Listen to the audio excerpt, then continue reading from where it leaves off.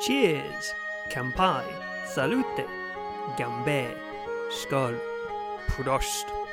Hello, and welcome to the Drunken Storytellers podcast, where I tell folk tales and folklore from around the globe. So sit back, grab yourself a drink, and enjoy the show. Before I start today's tale, a small content warning on this tale.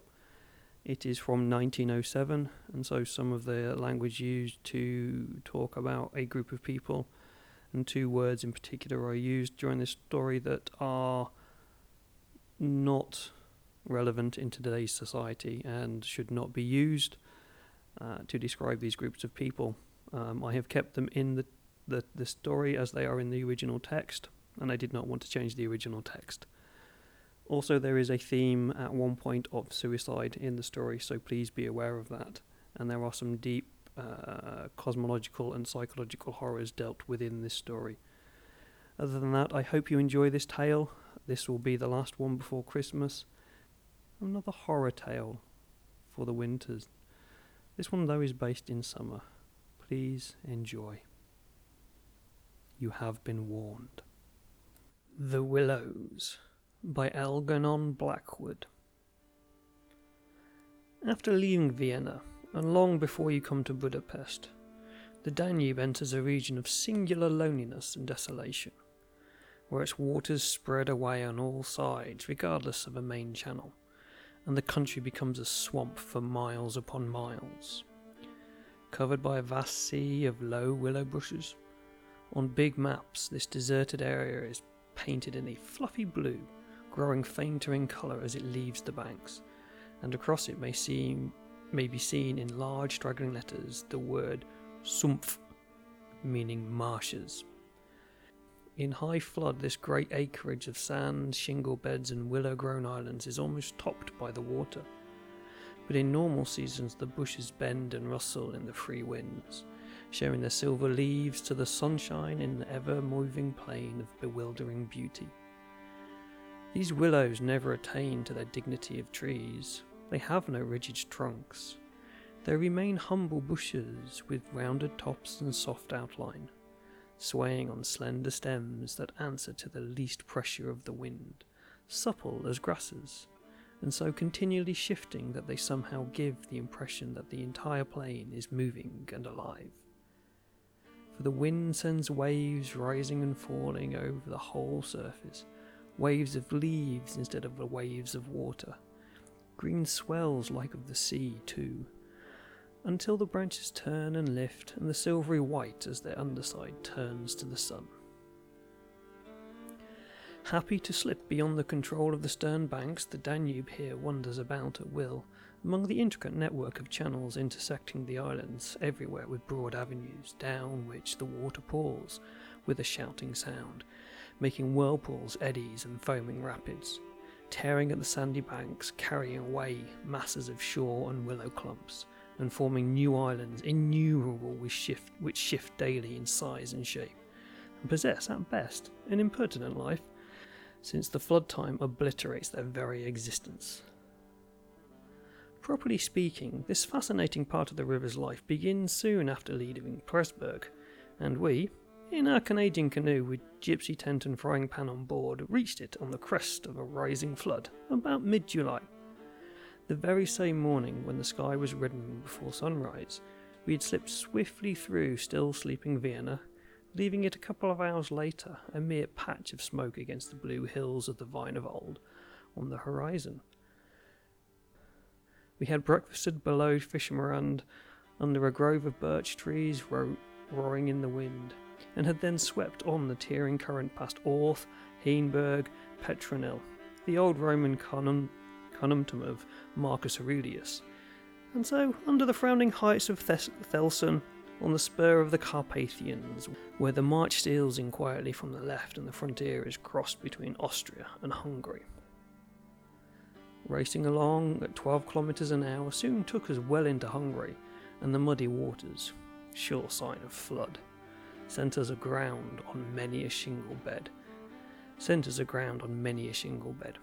and twisted us like a cork in a sudden belching whirlpool before the towers of Pressburg showed against the sky. and then the canoe, leaping like a spirited horse, flew at top speed under the grey walls, negotiated safely the sunken chain of the Flaingain Brook ferry, turned the corner sharply to the left, and plunged on the yellow foam into the wilderness of islands, sandbanks, and swampland beyond, the land of the Willows. The change came suddenly, as when a series of bioscope pictures snaps down on the streets of a town and shifts without warning into the scenery of lake and forest. We entered the land of desolation on wings, and in less than half an hour there was neither boat, nor fishing hut, nor red roof, nor any single sign of human habitation and civilization within sight. The sense of remoteness from the world of humankind, the utter isolation, the fascination of this singular world of willows, winds and waters, instantly laid its spell upon us both, so that we allowed laughingly to one another that we ought to be, by rights, to have held some kind of passport to admit us, and that we had somewhat audaciously come without asking leave into a separate little kingdom of wonder and magic, a kingdom that was reserved for the use of others who had a right to it, with everywhere unwritten warnings to trespassers for those who had imagination to discover them. Though still early in the afternoon, the ceaseless buffetings of a most tempestuous wind made us feel weary, and we at once began casting around for a suitable camping ground for the night.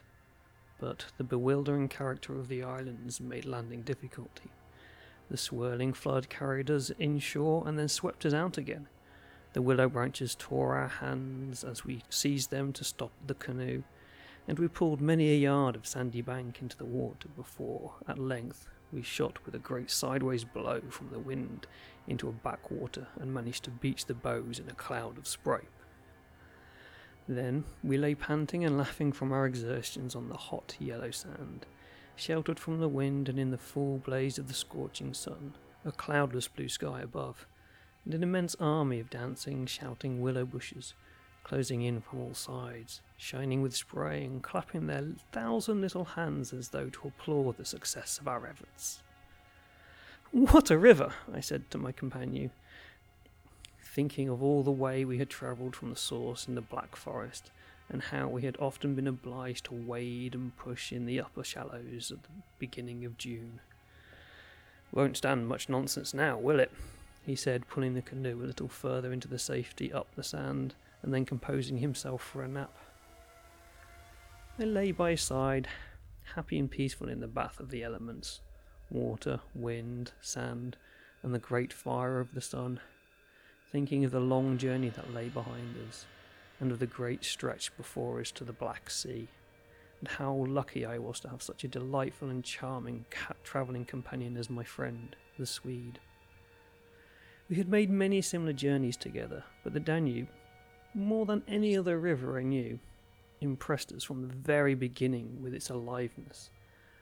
From its tiny bubbling entry into the world among the pine-wood gardens of Donaueschingen, until this moment when it began to play the great river game of losing itself among the deserted swamps, unobserved, unrestrained.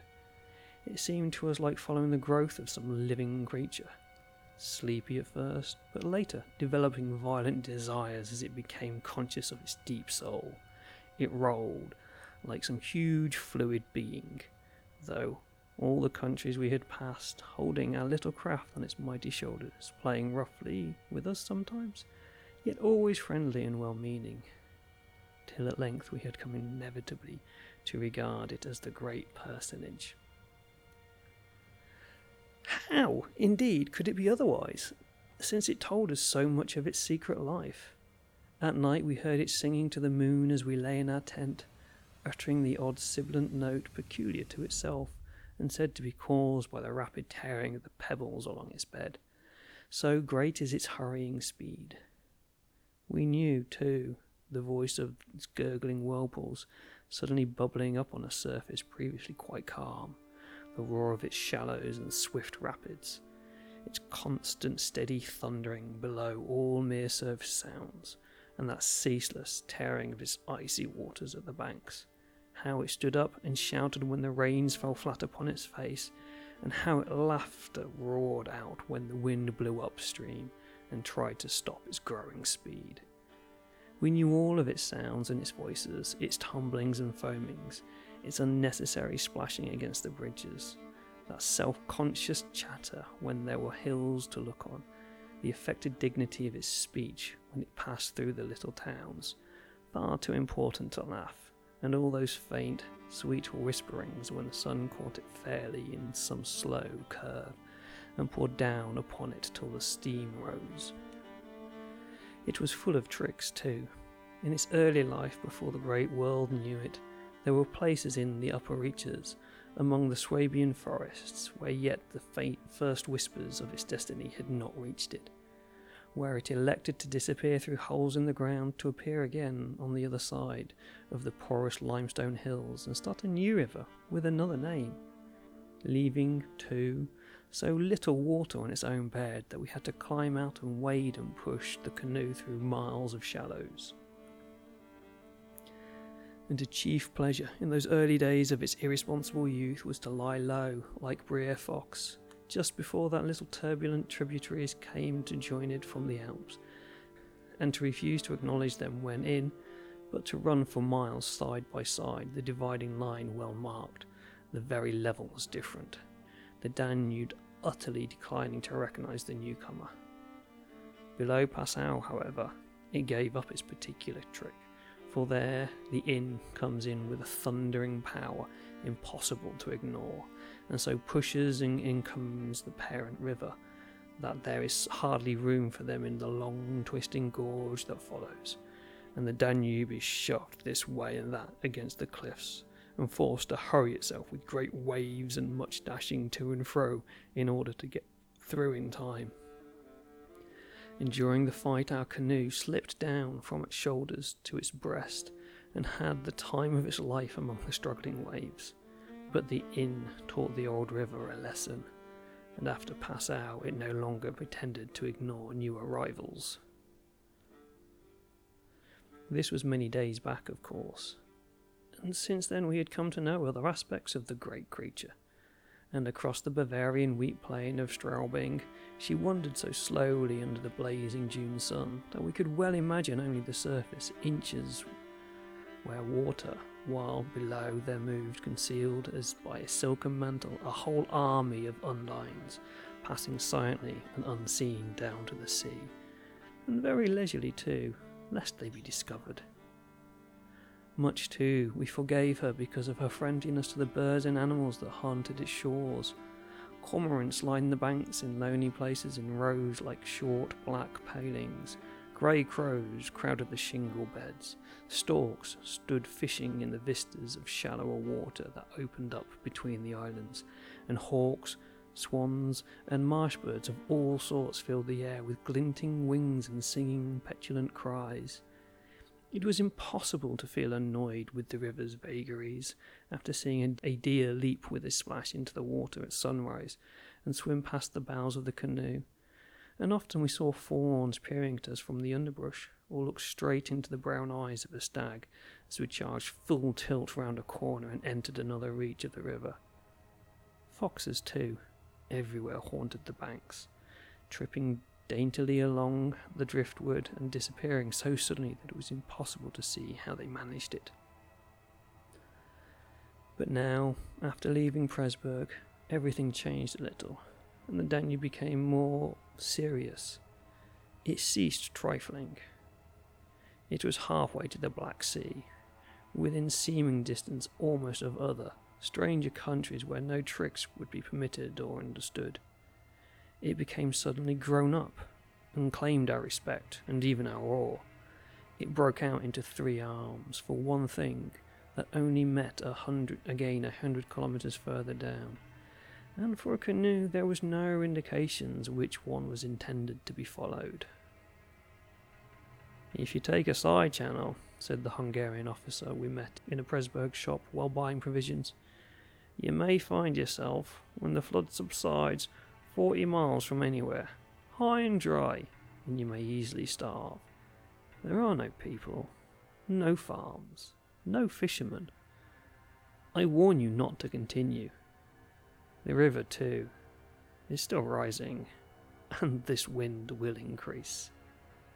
The rising river did not alarm us in the least, but the matter of being left high and dry by a sudden subsidence of the waters might be serious, and we had consequently laid in an extra stock of provisions. For the rest, the officer's prophecies held true, and the wind, blowing down a perfectly clear sky, increased steadily till it reached the dignity of a westerly gale. It was earlier than usual when we camped, for the sun was a good hour or two from the horizon, and leaving my friend still asleep on the hot sand, I wandered about in desultory examination of our hotel. The island, I found, was less than an acre in extent, a mere sandy bank, standing some 2 or 3 feet above the level of the river. The far end, pointing into the sunset, was covered with flying spray, which the tremendous wind drove off the crests of the broken waves. It was a triangular in shape, with the apex upstream. I stood there for several minutes watching the impetuous crimson flood bearing down with a shouting roar, dashing in waves against the bank as though to sweep it bodily away, and then swirling by in 2 foaming streams on either side. The ground seemed to shake with the shock and the rush, while the furious movement of the willow bushes as the wind poured over them increased with curious illusion that the island itself actually moved. Above, for a mile or 2, I could see the great river descending upon me. It was like looking up the slope of a sliding hill, white with foam, and leaping up everywhere to show itself to the sun. The rest of the island was too thickly overgrown with willows to make walking pleasant, but I had made the tour nonetheless. From the lower end, the light, of course, changed, and the river looked dark and angry. Only the backs of the flying waves were visible, streaked with foam and pushed forcibly by the great puffs of wind that fell upon them from behind. For a short mile it was visible, pouring in and out among the islands, and then disappearing with a huge sweep into the willows, which closed about it like a herd of monstrous antediluvian creatures crowding down in to drink. They made me think of the gigantic sponge-like growths that sucked the river up into themselves. They caused it to vanish from sight. They herded there together in such overpowering numbers. Altogether, it was an impressive scene with its utter loneliness, its bizarre suggestion, and as I gazed long and curiously, a singular emotion began to stir somewhere in the depths of me. Midway in my delight of the wild beauty, there crept, unbidden and unexplained, a curious feeling of disquiet, almost of alarm. A rising river, perhaps, always suggests something of the ominous. Many of the little islands I saw before me would probably have been swept away by the morning. This restless, thundering flood of water touched the sense of awe, yet I was aware that my uneasiness lay deeper, far than the emotions of awe and wonder. It was not that I felt, nor had it directly to do with the power of the driving wind, this shouting hurricane that might almost carry up a few acres of willows into the air and scatter them like so much chaff over the landscape. The wind was simply enjoying itself, for nothing rose out of the flat landscape to stop it, and I was conscious of sharing its great game with a kind of pleasurable excitement. Yet this novel emotion had nothing to do with the wind. Indeed, so vague was the sense of distress I experienced that it was impossible to trace it to its source and deal with it accordingly, though I was aware somehow that it had to do with my realization of our utter insignificance before this unrestrained power of the elements about me. The huge grown river had something to do with it too. A vague, unpleasant idea that we had somehow trifled with these great elemental forces in whose power we lay helpless every hour of the day and night. For here, indeed, they were gigantically at play together, and the sight appealed to the imagination. But my emotion, so far as I could understand it, seemed to attach itself more particularly to the willow bushes, to these acres and acres of willows, crowding so thickly, growing there, swarming everywhere the eye could reach, pressing upon the river as though to suffocate it, standing in dense array mile after mile beneath the sky, watching, waiting, listening. And apart quite from the elements, the willows connect themselves subtly with my malaise, attacking the mind insidiously somehow by the reason of their vast numbers, and contriving in some way or other to represent to the imagination a new and mighty power, a power, moreover, not altogether friendly to us. Great revelations of nature, of course, never fail to impress in one way or another, and I was no stranger to moods of the kind. Mountains overawe and oceans terrify, while the mystery of great forests exercises a spell peculiarly its own. But all these, at one point or another, somehow link on intimately with human life and human experience. They stir comprehensibly, even if alarming emotions. They tend on the whole to exalt.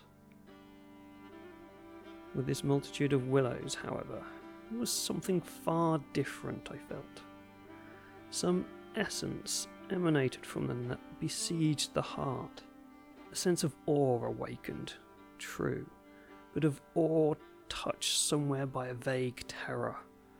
Their serried ranks growing somewhere ever darker about me as the shadows deepened, moving furiously yet softly in the wind, woke in me the curious and unwelcome suggestion that we had trespassed here upon the borders of an alien world, a world where we were intruders, a world where we were not wanted or invited to remain, where we ran grave risks, perhaps. The feeling, however, though it refused to yield its meaning entirely to analysis, did not at the time trouble me by passing into menace. Yet it never left me quiet, even during the very practical business of putting up the tent in a hurricane of wind and building a fire for the stew pot. It remained just enough to bother and perplex, and to rob a most delightful camping ground of a good portion of its charm. To my companion, however, I said nothing. He was a man I considered devoid of imagination.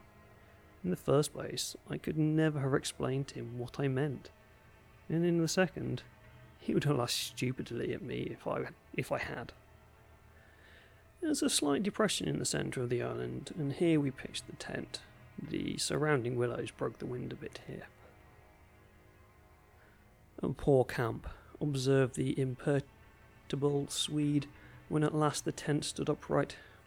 "No stones and precious little firewood. I am for moving on early tomorrow, eh? The sand won't hold anything." But the experience of a collapsing tent at midnight has taught us many devices, and we made the cosy gypsy house as safe as possible, and then set about collecting a store of wood to last till bedtime. Willow bushes dropped no branches, and driftwood was our only source of supply. We hunted the shores pretty thoroughly. Everywhere the banks were crumbling as the rising flood tore at them and carried away great portions with a splash and a gurgle. "The island's much smaller than when we landed," said the accurate Swede. "It won't last long at this rate. We had better drag the canoe close to the tent and be ready to start at a moment's notice. I shall sleep in my clothes." He was a little distance off, climbing along the bank, and I heard his rather jolly laugh as he spoke. "By Jove!" I heard him call a moment later, and turned to see what had caused his exclamation. For the moment he was hidden by the willows, and I could not find him. "What in the world's this?" I heard him cry, and this time his voice had become serious. I ran up quickly and joined him on the bank. He was looking over the river, pointing at something in the water. "Good heavens! It's a man's body!" he cried excitedly. "Look!" A black thing, turning over and over in the foaming waves, swept rapidly past. It kept disappearing and coming up to the surface again. It was about 20 feet from the shore, and just as it was opposite to where we stood, it lurched around and looked straight at us. We saw his eyes reflecting the sunset and gleaming an odd yellow as the body turned over. Then it gave a swift, gulping plunge and dived out of sight in a flash. "An otter, by Gad!" we exclaimed in the same breath, laughing.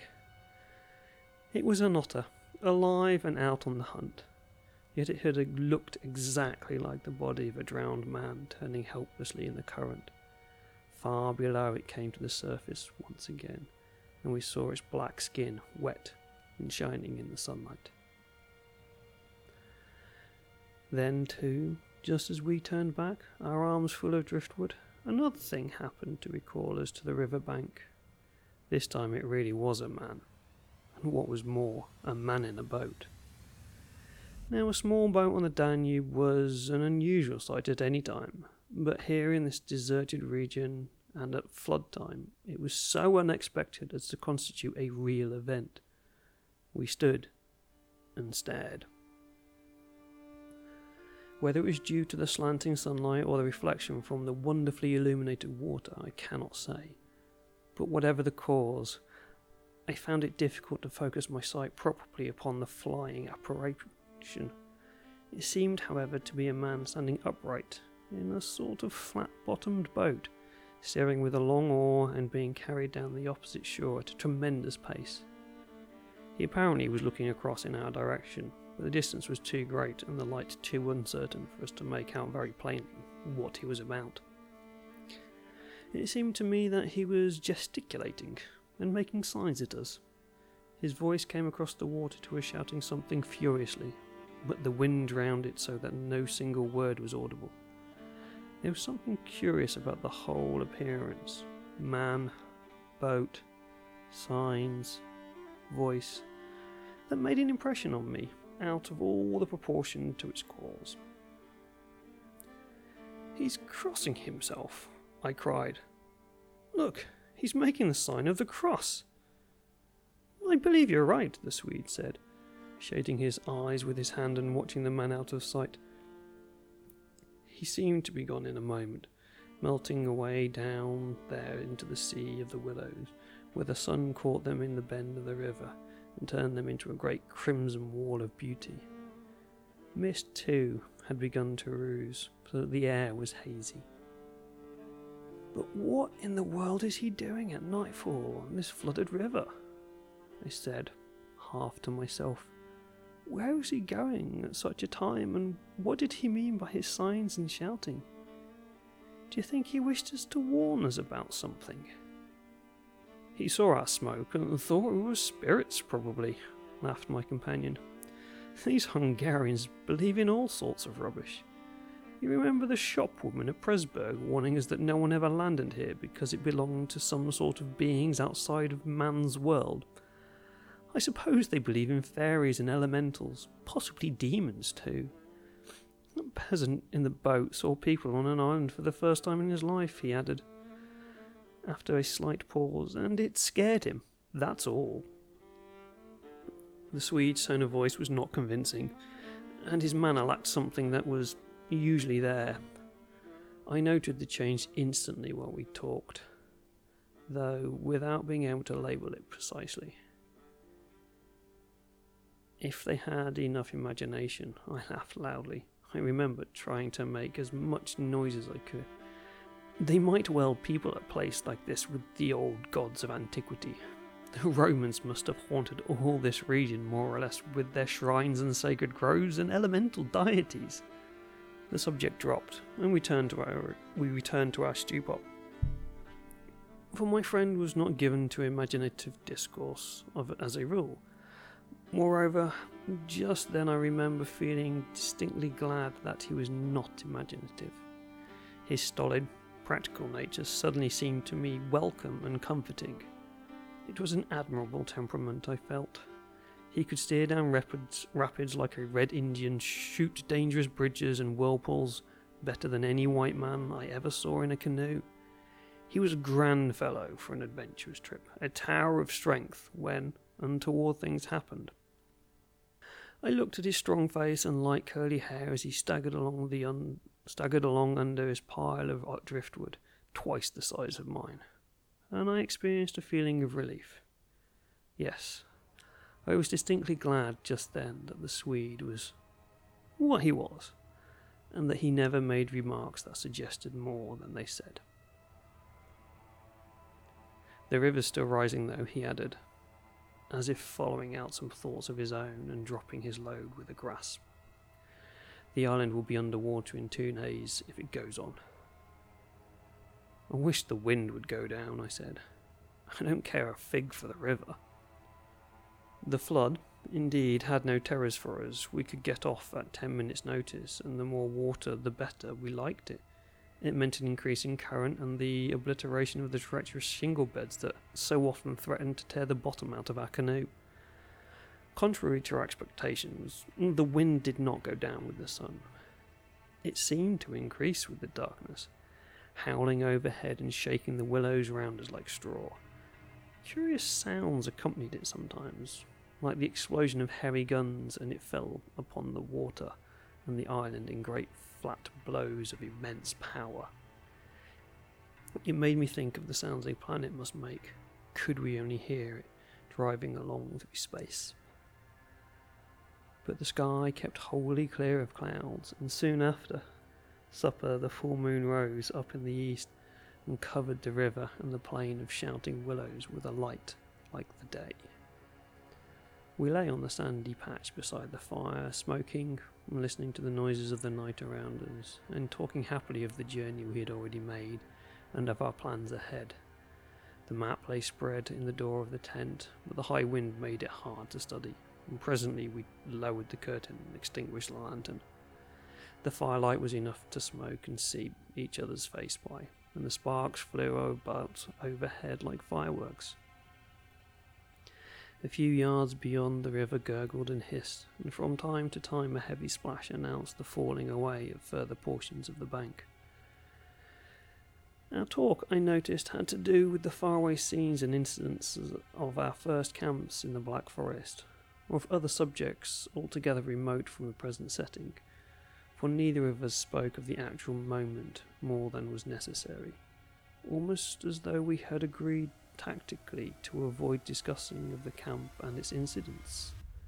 Neither the otter nor the boatman, for instance, received the honour of a single mention, though ordinarily these would have furnished discussions for the greater part of the evening. They were, of course, distinct events in such a place. The scarcity of wood made it a business to keep the fire going, for the wind that drove the smoke in our faces wherever we sat helped at the same time to make a forced drought. We took it in turn to make some foraging expeditions into the darkness, and that the quantity the Swede brought back always made me feel that he took an absurdly long time finding it. For the fact was, I did not care much about being left alone, and yet it always seemed to be my turn to grub about among the bushes or scramble along the slippery banks in the moonlight. The long day's battle with water and wind, such wind and such water, had tired us both, and an early bed was the obvious programme.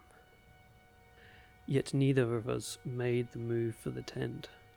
We lay there, tending the fire, talking in desultory fashion, peering about us into the dense willow bushes, and listening to the thunder of wind and river. The loneliness of the place had entered our very bones, and silence seemed natural. For after a bit the sound of our voices became a trifle unreal and forced. Whispering would have been the fitting mode of communication. They felt, and the human voice, always rather absurd amid the roar of the elements, now carried with it something almost illegitimate. It was like talking out loud in church, or in some place where it was not lawful, perhaps not quite safe, to be overheard. The eeriness of this lonely island set among a million willows, swept by a hurricane and surrounded by hurrying deep waters, touched us both. A fancy, untrodden by man, almost unknown to man. It lay there beneath the moon, remote from human influence, on the frontier of another world, an alien world, a world tenanted by willows only in the souls of willows, and we, in our rashness, had dared to invade it, even to make use of it. Something more than the power of its mystery stirred in me as I lay on the sand, feet to fire, and peered up through the leaves at the stars. And for the last time I rose to get firewood. "When this has burnt up," I said firmly, "I shall turn in." And my companion watched me lazily as I moved off into the surrounding shadows. For an unimaginative man, I thought he seemed unusually receptive that night, unusually open to the suggestion of things other than sensory. He too was touched by the beauty and the loneliness of the place. I was not altogether pleased.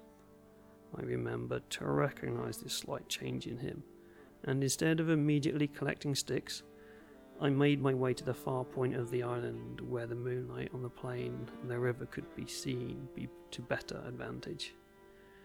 The desire to be alone had come suddenly upon me.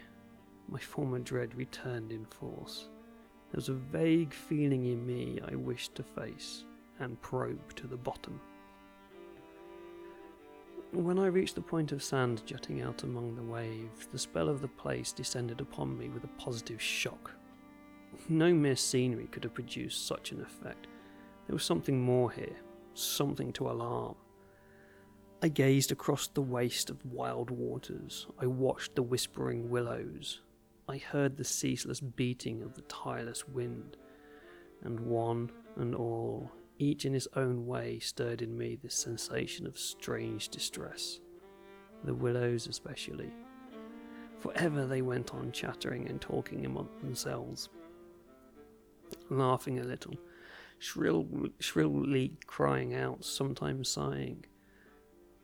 What it was they made so much to do about belonged to the secret of life of the great plain they inhabited, and it was utterly alien to the world I knew, or to that of the wild yet kindly elements. They made me think of a host of beings from another plane of life, another evolution altogether, perhaps, all discussing a mystery known only to themselves. I watched them moving busily together, oddly shaking their big bushy heads, twirling their myriad leaves even when there was no wind. They moved of their own will, as though alive, and they touched, by some incalculable method, my own keen sense of the horrible.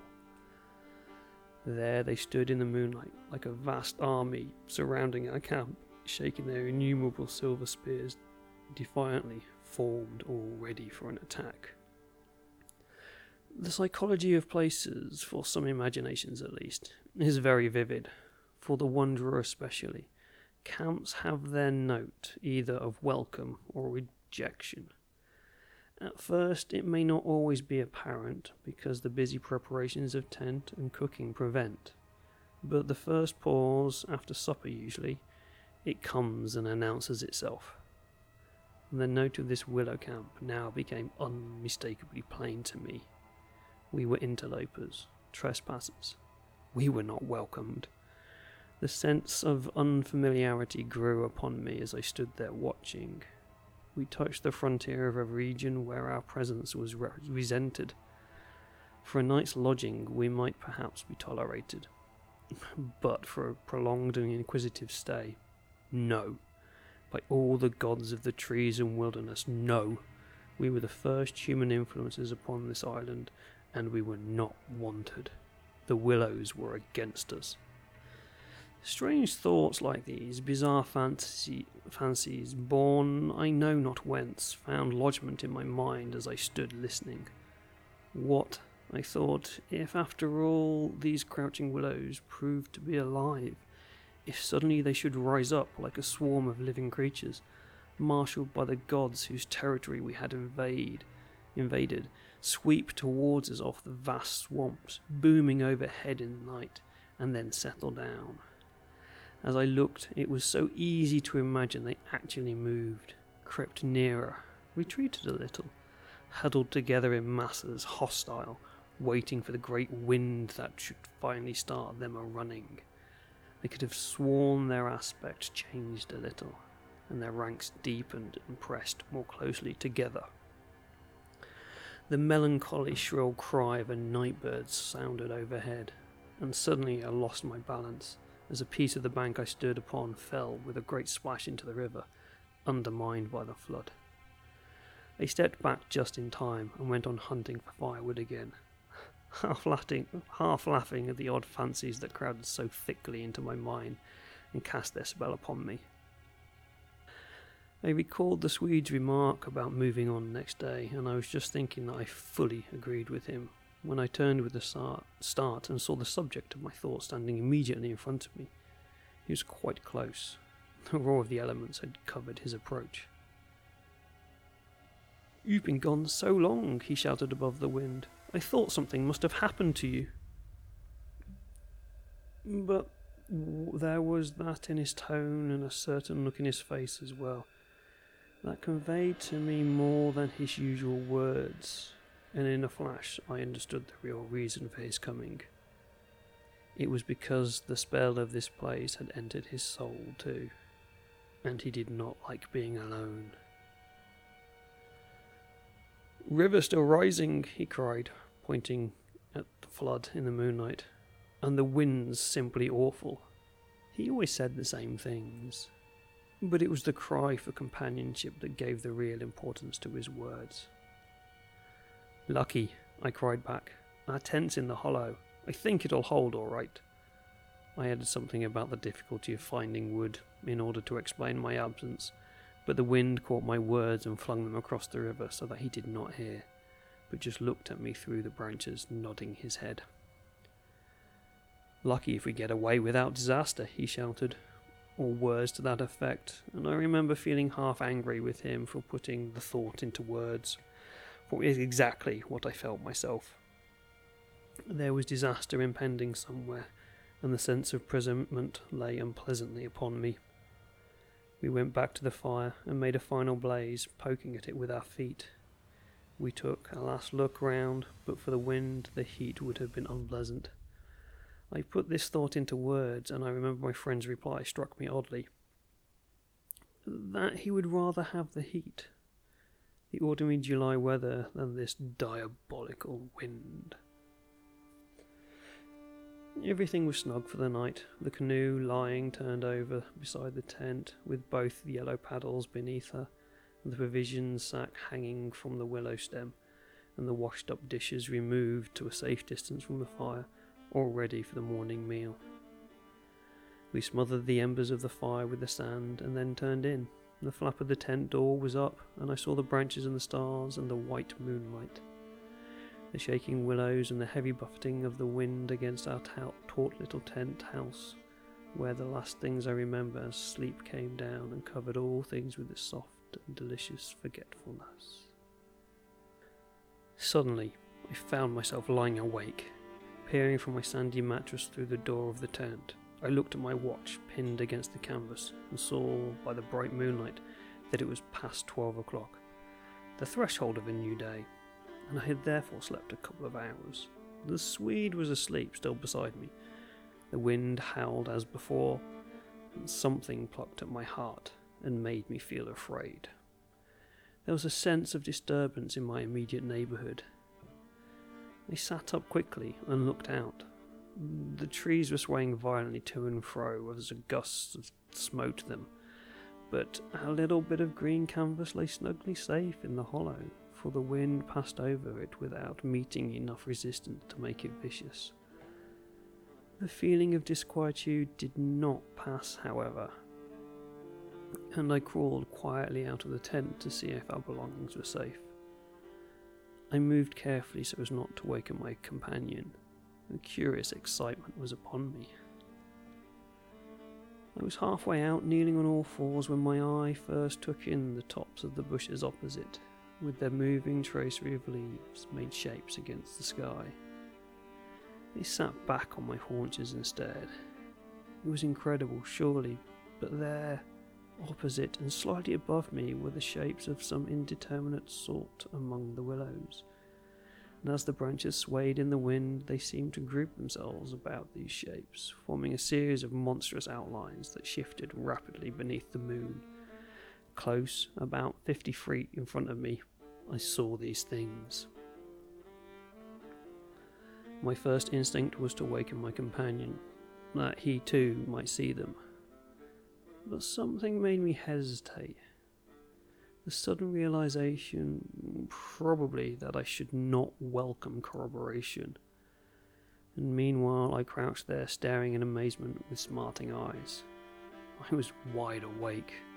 I remember saying to myself that I was not dreaming. They first became properly visible, these huge figures just within the tops of the bushes, immense, bronze-coloured, moving and wholly independent of the swaying of the branches.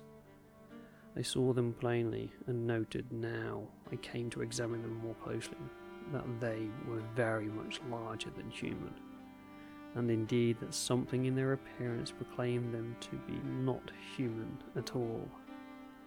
Certainly they were not merely moving tracery of the branches against the moonlight. They shifted independently. They rose upwards and in continuous stream from the earth to sky, vanishing utterly as soon as they reached the dark of the sky. They were interlaced one with another, making a great column, and I saw their limbs and huge bodies melting in and out of each other, forming this serpentine line that bent and swayed and twisted spirally in contortions of the wind-tossed trees. They were nude, fluid shapes passing up the bushes, within the leaves almost, rising up in a column into the heavens. Their faces I could never see. Unceasingly they poured upwards, swaying in the bending curves with a hue of dull bronze upon their skins. I stared, trying to force every atom of vision from my eyes. For a long time I thought they must, every moment, disappear and resolve themselves into the movements of the branches, and prove to be an optical illusion. I searched everywhere for proof of reality, when all the while I understood quite well that was the standard of reality had changed. For the longer I looked, the more certain I became that these figures were real and living, though perhaps not according to the standards that the camera and the biologists would insist upon. Far from feeling fear, I was possessed with a sense of awe and wonder, such as I have never known. I seemed to be gazing at the personified elemental forces of this haunted and primeval region. Our intrusion had stirred the powers of the place into activity. It was we who were the cause of the disturbance, and my brain filled to bursting with stories and legends of the spirits and deities of the places that have been acknowledged and worshipped by men in all ages of the world's history. But before I could arrive at any possible explanation, something impelled me to go further out, and I crept forward on the sand and stood upright. I felt the ground still warm under my bare feet. The wind tore at my hair and face, and the sound of the river burst upon my ears with a sudden roar. These things I knew were real, and proved that my senses were acting normally. Yet the figures still rose from earth to heaven, silent, majestically, in a great spiral of grace and strength, overwhelmed me at length with a genuine deep emotion of worship. I felt that I must fall down and worship, absolutely worship. Perhaps in another minute I might have done so, when a gust of wind swept across me with such force that it blew me sideways, and I nearly stumbled and fell. It seemed to shake the dream violently out of me. At least it gave me another point of view somehow. The figures still remained, still ascended into heaven from the heart of the night. But my reason at last began to assert itself. It must be a subjective experience, I argued. None the less real for that, but still subjective. The moonlight and the branches combined to work out these pictures upon the mirror of my imagination, and for some reason I projected them outwards and made them appear objective. I knew this must be the case, of course. I took courage and began to move forward across the open patches of sand. By Jove, though, was it all hallucination? Was it merely subjective? Did not my reason argue in that old futile way from the little standard of the known? I only know that great column of figures ascended darkly into the sky for what seemed a very long period of time, and with a very complete measure of reality, as most men are accustomed to gauge reality, and suddenly they were gone. And once they were gone, and the immediate wonder of their great presence had passed, fear came down upon me with a cold rush. The esoteric meaning of this lonely, haunted region suddenly flamed up within me, and I began to tremble dreadfully. I took a quick look around, a look of horror that came to near panic, calculating vainly ways of escape, and then realizing how helpless I was to achieve anything relatively effective. I crept back silently into the tent and lay down again upon my sandy mattress, first lowering the door curtain to shut out the sight of the willows in the moonlight, and then burying my head as deeply as possible beneath the blankets to deaden the sound of the terrifying wind. As though further to convince me that I had not been dreaming, I remember that it was a long time before I fell again into the troubled and restless sleep, and even then only the upper crust of me slept, and underneath there was something that never quite lost consciousness, but lay alert and on the watch. But this second time I jumped up with a genuine start of horror. It was neither the wind nor the river that woke me, but the slow approach of something that caused the sleeping portion of me to grow smaller and smaller, till at last it vanished altogether, and I found myself sitting bolt upright, listening. Outside there was a sound of multitudinous little patterings. They had been coming, I was aware, for a long time, and in my sleep they had first become audible. I sat there nervously wide awake, as though I had not slept at all. It seemed to me that my breathing came with difficulty, and that there was a great weight upon the surface of my body. In spite of the hot night, I felt clammy with cold and shivered. Something surely was pressing steadily against the side of the tent and weighing down upon it from above. Was it the body of the wind? Was this the pattering of rain, the dripping of the leaves, the spray blown from the river by the wind and gathering in big drops? I thought quickly of a dozen things. Then suddenly the explanation leaped into my mind. A bough from the poplar, the only large tree on the island, had fallen from the wind. Still half caught by the other branches, it would fall with the next gust and crush us. And meanwhile its leaves brushed and tapped upon the tight canvas surface of the tent. I raised a loose flap and rushed out, calling to the Swede to follow. But when I got out and stood upright, I saw the tent was free. There was no hanging bough. There was no rain or spray. Nothing approached.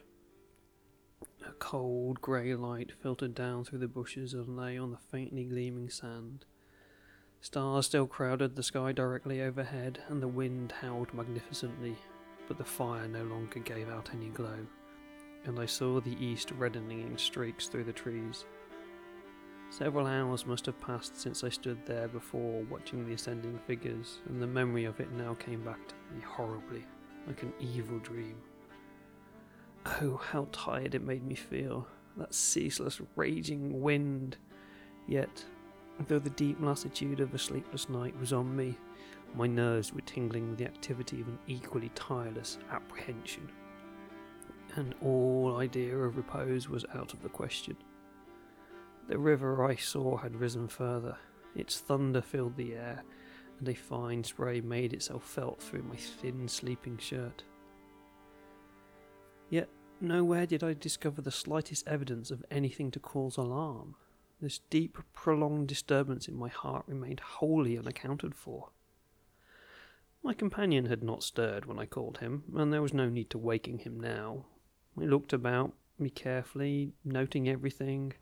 The turned-over canoe, the yellow paddles, 2 of them, I'm certain, the provision sack and the extra lantern hanging together from the tree, and crowding everywhere about me, enveloping me, the willows, those endless, shaking willows.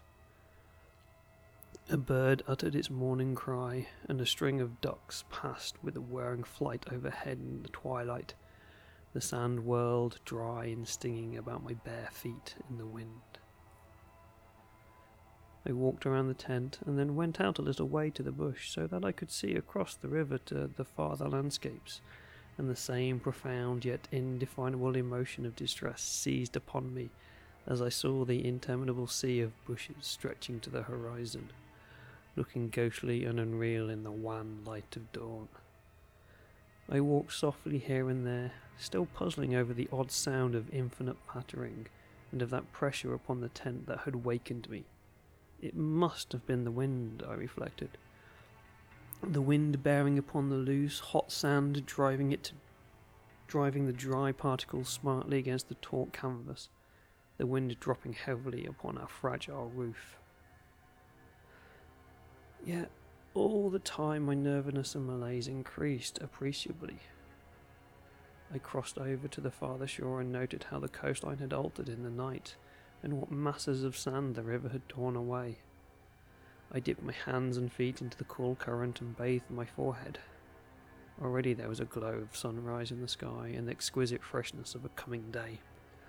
On my way back, I passed purposely beneath the very bushes where I had seen the column of figures rising into the air, and midway among the clumps I suddenly found myself overtaken by a sense of vast terror.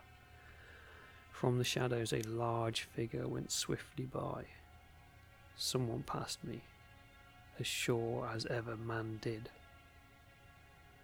It was a great staggering blow from the wind that helped me forward again, and once out in the more open space the sense of terror diminished strangely.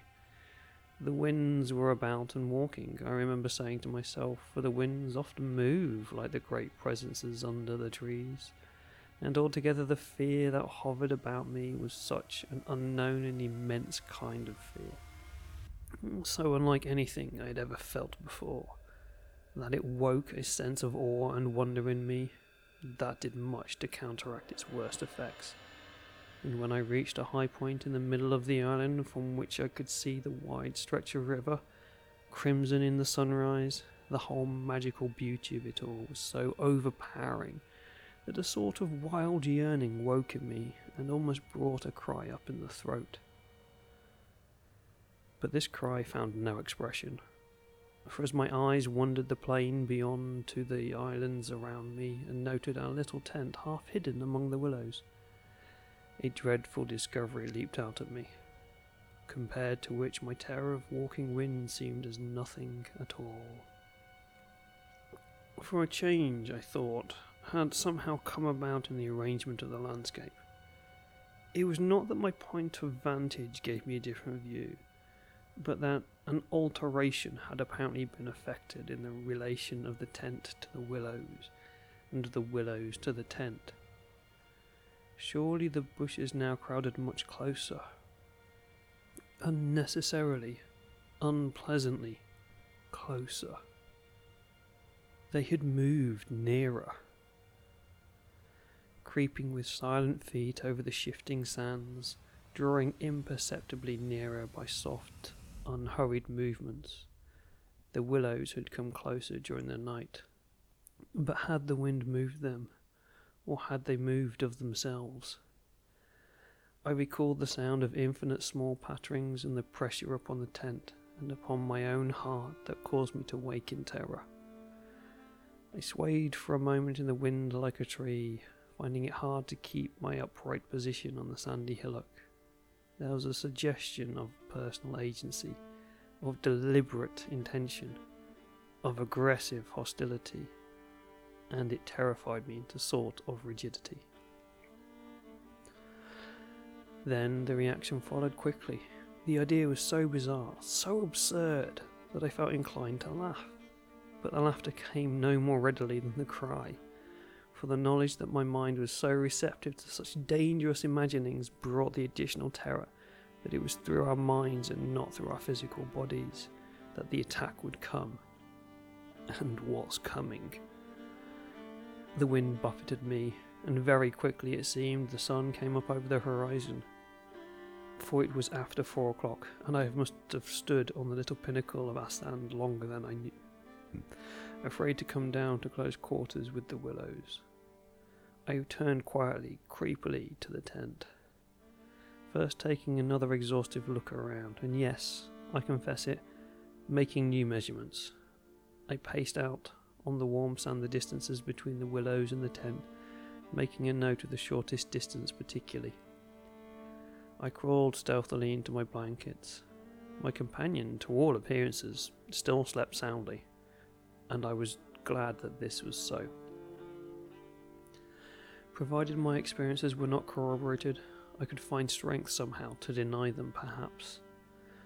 And with the daylight, I could persuade myself that it was all a subjective hallucination, a fantasy of the night, a projection of the excited imagination.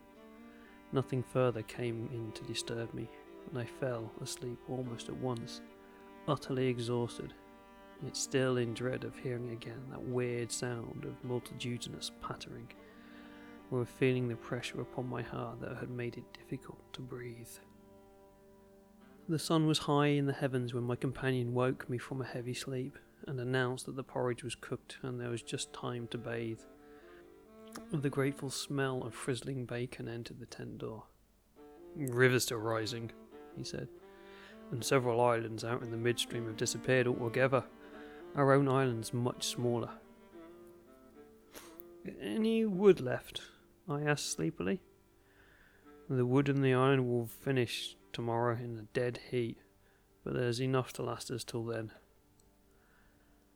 I plunged in from the point of the island, which had indeed altered a lot in size and shape during the night, and was swept down in a moment to the landing place opposite the tent. The water was icy and the banks flew by, like the country from an express train. Bathing under such conditions was an exhilarating operation, and the terror of the night seemed cleansed out of me by the process of evaporation in the brain. The sun was blazing hot, not a cloud showed itself anywhere. The wind, however, had not abated one little jot. Quite suddenly then, the implied meaning of the Swede's words flashed across me, showing that he no longer wished to leave post-haste and had changed his mind. Enough to last till tomorrow. He assumed we would stay on the island another night. It struck me as odd. The night before he was so positive the other way round. How had the change come about? Great crumblings of the bank occurred at breakfast, with heavy splashes and clouds of spray which the wind brought into our frying pan, and my fellow traveller talked incessantly about the difficulty of the Vienna Pest steamers must have to find the channel in the flood. But the state of his mind interested and impressed me far more than the state of the river or the difficulties of the steamers. He had changed somehow since the evening before. His manner was different. A trifle excited?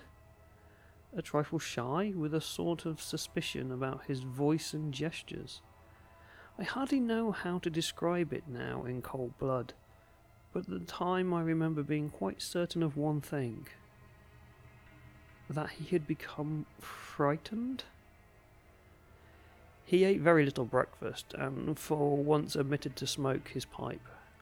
He had the map spread open beside him and kept studying its markings. "We'd better get off sharp in an hour," I said presently, feeling for an opening that must bring him in directly to a partial confession at any rate, and his answer puzzled me uncomfortably. "Rather, if they'll let us." "Who let us? The elements?" I asked quickly, with affected indifference. "The powers of this awful place, whoever they are," he replied, keeping his eye on the map. "The gods are here, if they are anywhere in all the world." "The elements are always the true immortals," I replied, laughing as naturally as I could manage, yet knowing quite well that my face reflected my true feelings when he looked up gravely at me and spoke across the smoke. We shall be fortunate if we get away without further disaster. This was exactly what I had dreaded. I had screwed myself up to the point of the direct question. It was like agreeing to allow the dentist to extract the tooth. It had to come anyhow in the long run, and the rest was all pretense. Further disaster? Why? What's happened? For one thing, the steering paddle's gone, he said quietly. The steering paddle's gone? I repeated, greatly excited, for this was our rudder, and the Danube in flood without a rudder was suicide. But what? And there's a tear in the bottom of the canoe, he added with a genuine little tremor in his voice. I continued staring at him, able only to repeat the words in his face somewhat foolishly. There, in the heat of the sun and on the burning sand, I was aware of a freezing atmosphere descending round us. I got up to follow him, for he merely nodded his head gravely and led the way towards the tent a few yards on the other side of the fireplace. The canoe still lay there as I had last seen her in the night, ribs uppermost, the paddles, or rather the paddle, on the sand beside her. There's only one, he said, stooping to pick it up, and here's the rent in the baseboard. It was on the tip of my tongue to tell him that I had clearly noticed 2 paddles a few hours before, but a second impulse made me think better of it, and I said nothing, and I approached to see. There was a long, finely made tear in the bottom of the canoe where a little slither of wood had been neatly taken clean out. It looked as if the tooth of a sharp rock or snag had eaten down her length. An investigation showed that the hole went through. Had we launched out in her without observing it? We must inevitably have foundered. At first the water would have made the wood swell so as to close the hole. But once out in midstream, the water must have poured in, and the canoe, never more than 2 inches above the surface, would have filled and sunk very rapidly. There, you see, an attempt to prepare a victim for the sacrifice, I heard him saying, more to himself than to me. 2 victims, rather, he added as he bent over and ran his fingers along the slit. I began to whistle, a thing I do unconsciously when utterly nonplussed, and purposely paid no attention to his words. I was determined to consider them foolish. It wasn't there last night, he said presently, straightening up from his examination and looking anywhere but me. We must have scratched her in landing, of course, I stopped whistling to say. The stones are very sharp. I stopped abruptly, for at that moment he turned round and met my eye squarely. I knew just as well as he did how impossible my explanation was. There were no stones to begin with. And then there's this to explain too, he added quietly, handing me the paddle and pointing to the blade. A new and curious emotion spread freezingly over me as I took it and examined it. The blade was scraped down all over, beautifully scraped, as though someone had sandpapered it with care, making it so thin that the first vigorous stroke must have snapped it off at the elbow. One of us walked in his sleep and did this thing, I said feebly. Or he's been filed by the constant storm of sand particles blown against it by the wind, perhaps. Ah, said the Swede, turning away laughing a little. You can explain everything. The same wind that caught the steering paddle and flung it so near the bank that it fell in with the next lump that crumbled, I called out after him, absolutely determined to find an explanation for everything he showed me. I see, he shouted back, turning his head to look at me before disappearing among the willow bushes. Once alone with these perplexing evidences of personal agency, I think my first thoughts took the form of one of us must have done this thing, and it certainly was not I. But my second thought decided how impossible it was to suppose, under all the circumstances, that either of us had done it, that my companion, the trusted friend of a dozen similar expeditions, could have knowingly had a hand in it, was a suggestion not to be entertained for a moment. Equally absurd seemed the explanation that this imperturbable and densely practical nature had suddenly become insane and was busied with insane purposes. Yet the fact remained, what disturbed me most and kept me fairly actively alive, even in this blaze of sunshine and wild beauty, was the clear certainty that some curious alteration had come about in his mind. He was nervous, timid, suspicious, aware of goings-on that he did not speak about, watching a series of secret and hitherto unmentionable events, waiting, in a word, for a climax that he had expected, and I thought, expected very soon. This grew up in my mind intuitively. I hardly knew how.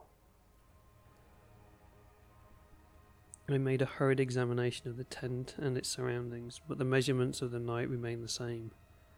There were deep hollows formed in the sand, and I now noticed for the first time basin-shaped and of various depths and sizes, varying from that of a teacup to a large bowl.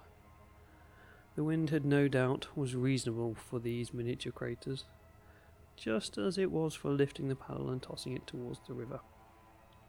The rent in the canoe was the only thing that seemed quite inexplicable, and, after all, it was conceivable that a sharp point had caught it when we landed.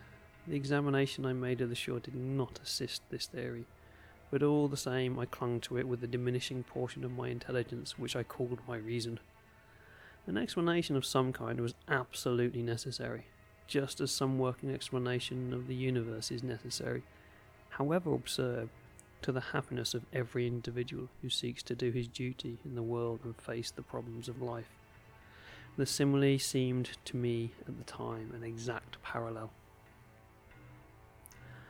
I at once set the pitch melting, and presently the Swede joined me at the work, though, under the best conditions in the world, the canoe could not be safe for travelling till the following day. I drew his attention casually to the hollows in the sand. "Yes," he said, "I know. They're all over the island. But you can explain them, no doubt." "Wind, of course," I answered without hesitation. "Have you never watched those little whirlwinds in the street that twist and twirl everything into a circle? This sounds loose enough to yield, that's all." He made no reply, and we worked on in silence for a bit. I watched him surreptitiously all the time, and I had an idea he was watching me. He seemed, too, to be always listening attentively to something I could not hear, or perhaps for something he expected to hear, for he kept turning about and staring into the bushes, and up into the sky, and out across the water where it was visible through the openings among the willows. Sometimes he even put his hand to his ear and held it there for several minutes. He said nothing to me, however, about it, and I asked no questions. And meanwhile, as he mended the torn canoe with the skill and address of a Red Indian, I was glad to notice his absorption in the work, for there was a vague dread in my heart that he would speak of the changed aspect of the willows, and if he had noticed that, my imagination could no longer be held a sufficient explanation for it. At length, after a long pause, he began to talk. "Queer thing," he added in a hurried sort of voice, as though he wanted to say something and get it over. "Queer thing, I mean, about the otter last night. I had expected something so totally different that it caught me with surprise, and I looked up sharply. Shows how lonely this place is. Otters are awfully shy things." "I don't mean that, of course," he interrupted. "I mean, did you think it really was an otter?" What else? In the name of heaven, what else? You know, I saw it before you did, and at first it seemed so much bigger than an otter. The sunset, as you looked upstream, magnified it or something, I replied. He looked at me absently a moment, as though his mind were busy with other thoughts. It had such extraordinary yellow eyes, he went on to, half to himself. That was the sun too, I laughed, a trifle boisterously. I suppose you'll wonder next if that fellow in the boat. I suddenly decided not to finish the sentence. He was in the act of listening again, turning his head to the wind, and something in the expression of his face made me halt.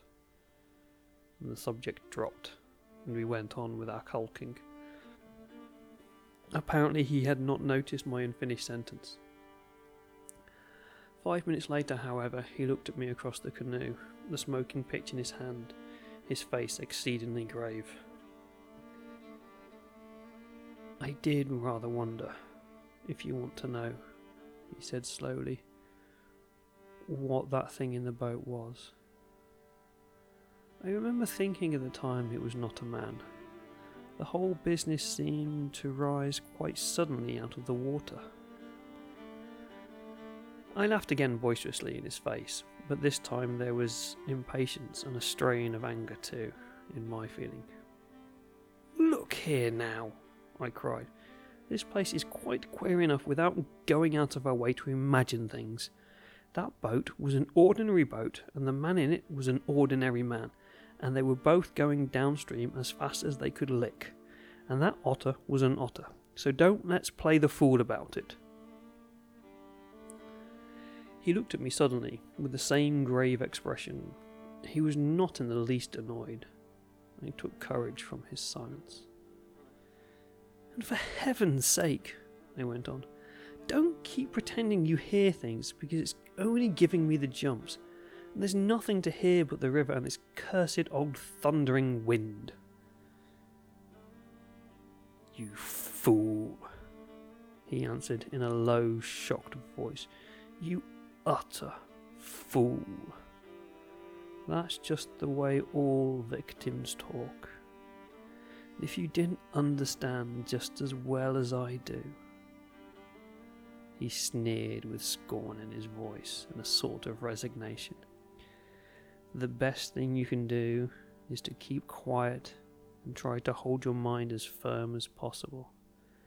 This feeble attempt at self-deception only makes the truth harder when you're forced to meet it.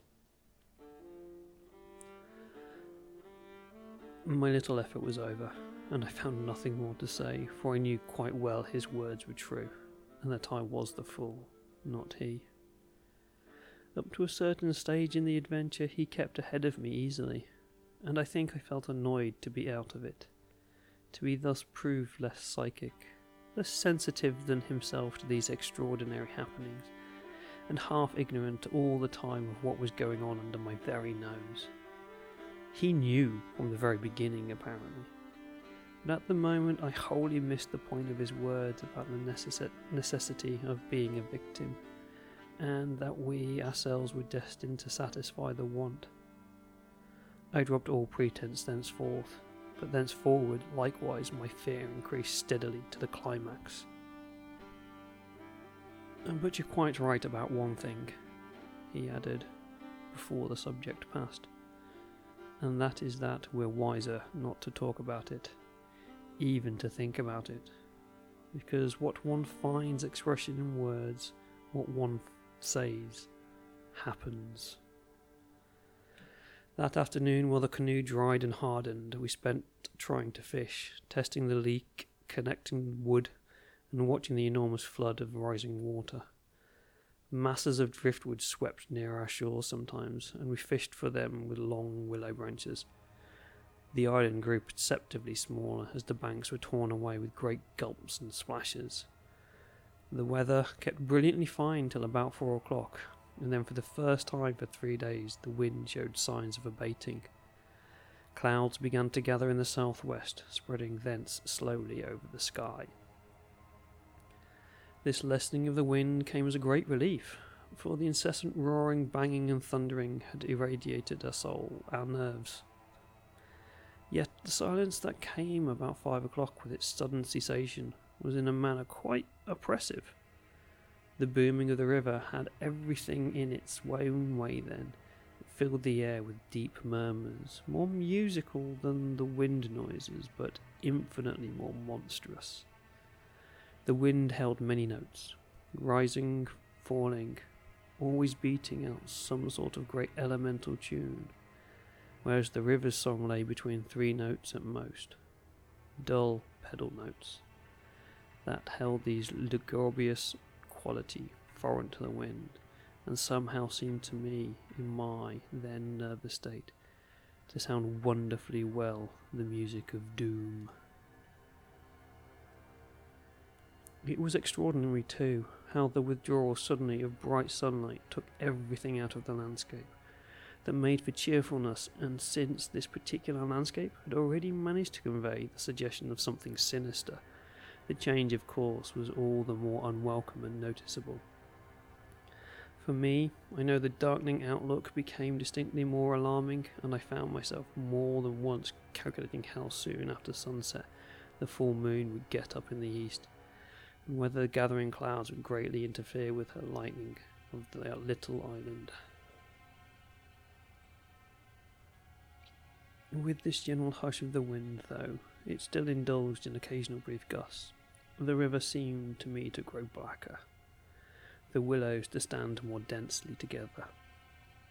The latter, too, kept up a sort of independent movement of their own, rustling among themselves when no wind stirred, and shaking oddly from the root upwards. When common objects in this way become charged with suggestions of horror, they stimulate the imagination far more than things of unusual appearance, and these bushes crowded, huddled about us, assumed for me in the darkness a bizarre, grotesque of appearance, and that lent to them somehow the aspect purposeful and living creatures. Their very ordinaries, I felt, masked was the malignant and hostile to us. The forces of the region drew nearer with the coming of the night. They were focusing upon our island, and more particularly upon ourselves. For thus, somehow in the terms of the imagination, did my really indescribable sensations in this extraordinary place present themselves. I had slept a good deal in the early afternoon, and had thus recovered somewhat from the exhaustion of the disturbed night. But this only served apparently to render me more susceptible than before to the obsessing spell of the haunting. I fought against it, laughing at my feelings as absurd and childish, and very obvious physiological explanations, yet, in spite of every effort, they gained in strength upon me, so that I dreaded the night as a child lost in a forest must dread the approach of darkness. The canoe we had carefully covered with a waterproof sheet during the day, and the one remaining paddle had been securely tied by the sweep to the base of a tree, lest the wind should rob us of that too. From 5 o'clock onwards I busied myself with the stew pot and preparations for dinner, it being my turn to cook that night. We had potatoes, onions, bits of bacon fat to add flavour, and a general thick residue from former stews at the bottom of the pot. With black bread broken up into it, the result was most excellent, and it was followed by a stew of plums with sugar, and a brew of strong tea with dried milk, and a good pile of wood lay close at hand, and the absence of the wind made my duties easy. My companion sat lazily watching me, dividing his attentions between cleaning his pipe and giving useless advice, an admitted privilege of an off-duty man. He had been very quiet all afternoon, engaged in recaulking the canoe, strengthening the tent ropes, and fishing for driftwood while I slept. No more talk about undesirable things had passed between us, and I think his only remarks had to do with the gradual destruction of the island, which he declared was not fully a third smaller than when we had first landed. The pot had just begun to bubble when I heard his voice calling me from the bank, where he had wandered away without my noticing, and I ran up. "Come and listen," he said, and see what you make of it. He held his hand cupwise to his ear, so often as he did before. Now, do you hear anything? He asked, watching me closely. We stood there listening attentively together. At first I only heard the deep note of water and the hissing rising from its turbulent surface. The willows for once were motionless and silent. Then a sound began to reach my ears faintly.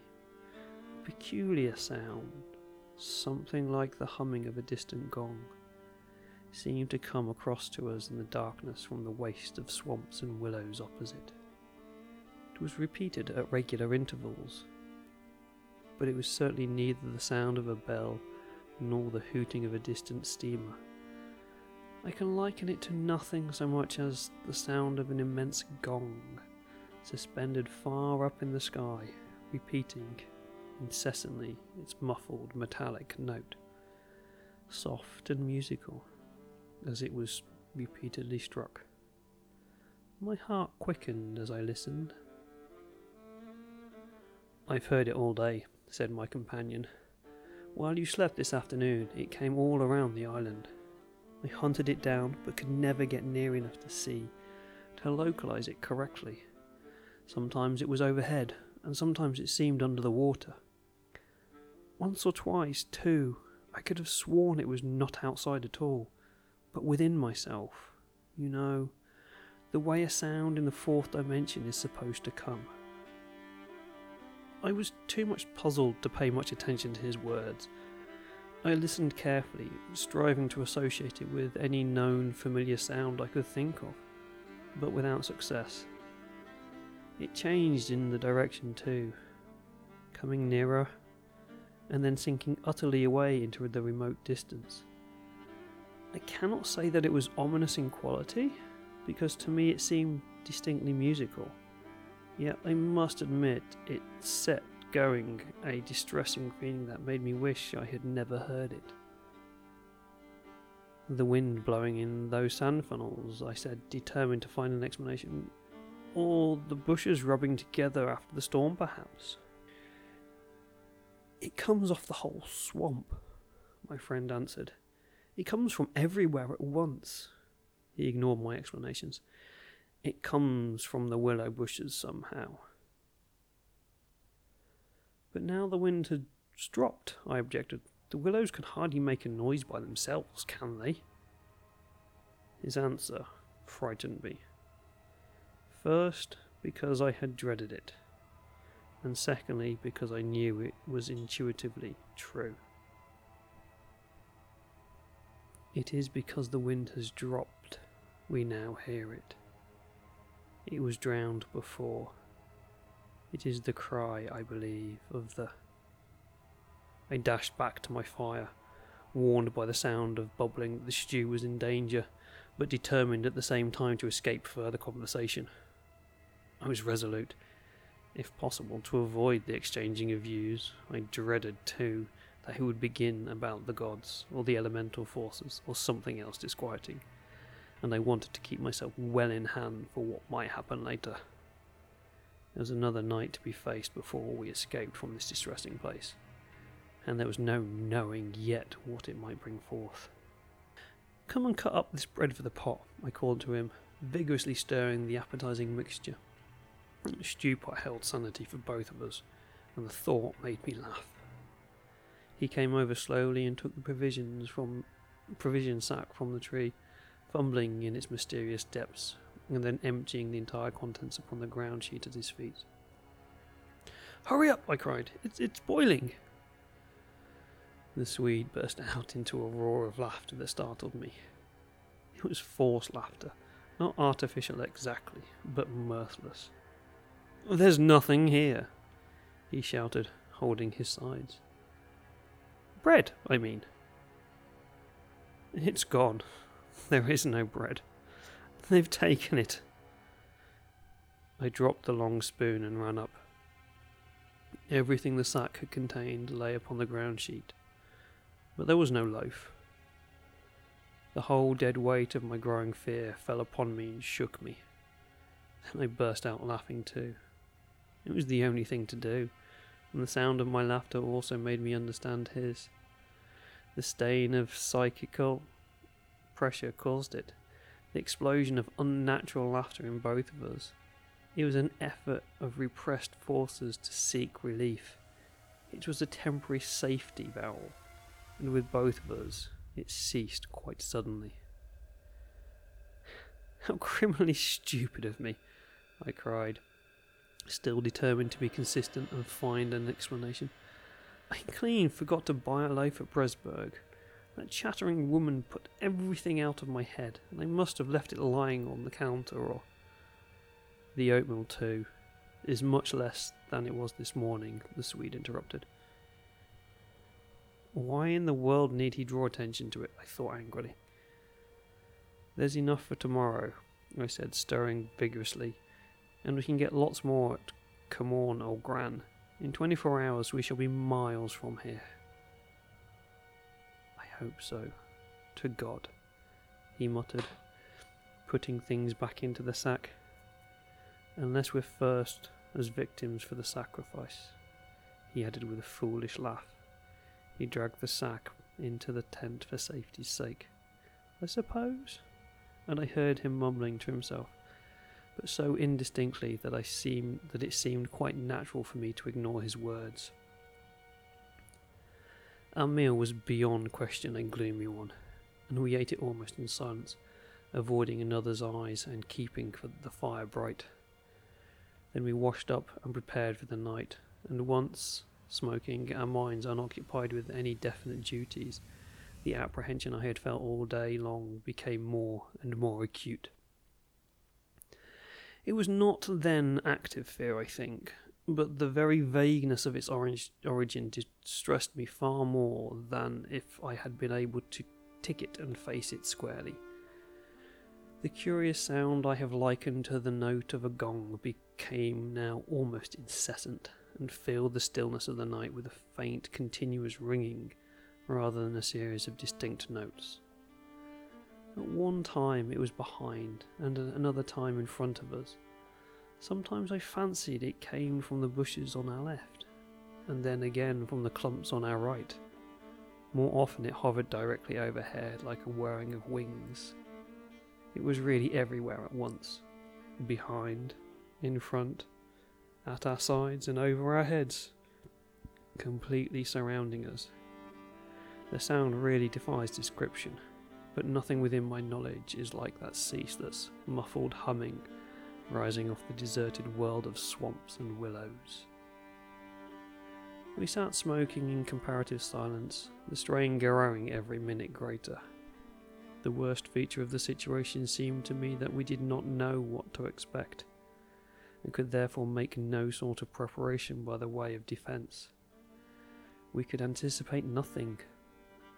My explanations made in the sunrise, moreover, now came to haunt me with their foolish and wholly unsatisfactory nature, and it was more and more clear to us that some kind of plain talk with my companion was inevitable, whether I liked it or not.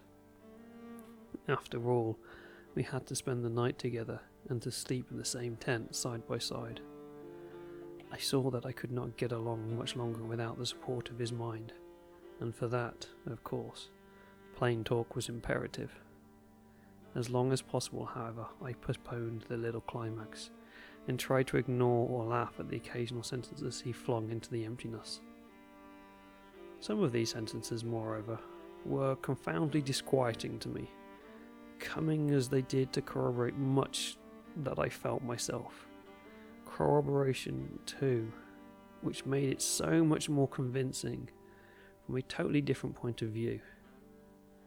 He composed such curious sentences and hurled them at me in such an inconsequential sort of way, as though the main line of thought was secret to himself, and these fragments were mere bits he found impossible to digest. He got rid of them by uttering them. Speech relieved him. It was like being sick. There are things about us, I'm sure, that make for disorder, disintegration, destruction, our destruction, he said once while the fire blazed between us. We strayed out of a safe line somewhere. and another time when the gong sounds had come nearer, ringing much louder than before and directly over our heads, he said, as though talking to himself, "I don't think a gramophone would show any record of that. The sound doesn't come to me by the ears at all. The vibrations reach me in another manner altogether, and seem to be within me, which is precisely how a fourth-dimensional sound might be supposed to make itself heard." I purposely made no reply to this, but I sat up a little closer to the fire and peered around me into the darkness. The clouds were massed all over the sky, and no trace of the moonlight came through. Very still, too, everything was, so that the river and the frogs had things all their own way. "It has that about it," he went on, "which is utterly out of common experience. It is unknown. Only one thing describes it, really. It is a non-human sound. I mean a sound outside humanity." Having rid himself of this indigestible morsel, he lay quiet for a time, but he had so admirably expressed my own feeling that it was a relief to have the thought out, and to have confined it by the limitation of words from dangerous wanderings to and fro in the mind. The solitude of the Danube camping place. Can I ever forget it? The feeling of being utterly alone on an empty planet. My thoughts ran incessantly upon cities and the haunts of man. I would have given my soul, as the saying is, for the feel of those Bavarian villages we had passed through by the score, for the normal human commonplaces, peasants drinking beer, tables beneath the trees, hot sunshine, and a ruined castle on the rocks behind the red-roofed church. Even the tourists would have been welcome. Yet, what I felt of dread was no ordinary ghostly fear. It was infinitely greater, stranger, and seemed to arise from some dim ancestral sense of terror, more profoundly disturbing than anything I had known or dreamed of. We had strayed, as the Swede put it, into some region or some set of conditions where the risks were great, yet unintelligible to us, where the frontiers of some unknown world lay close about us. It was a spot held by the dwellers in some outer space, a sort of peephole whence they could spy upon the earth, themselves unseen, a point where the veil between had worn a little thin.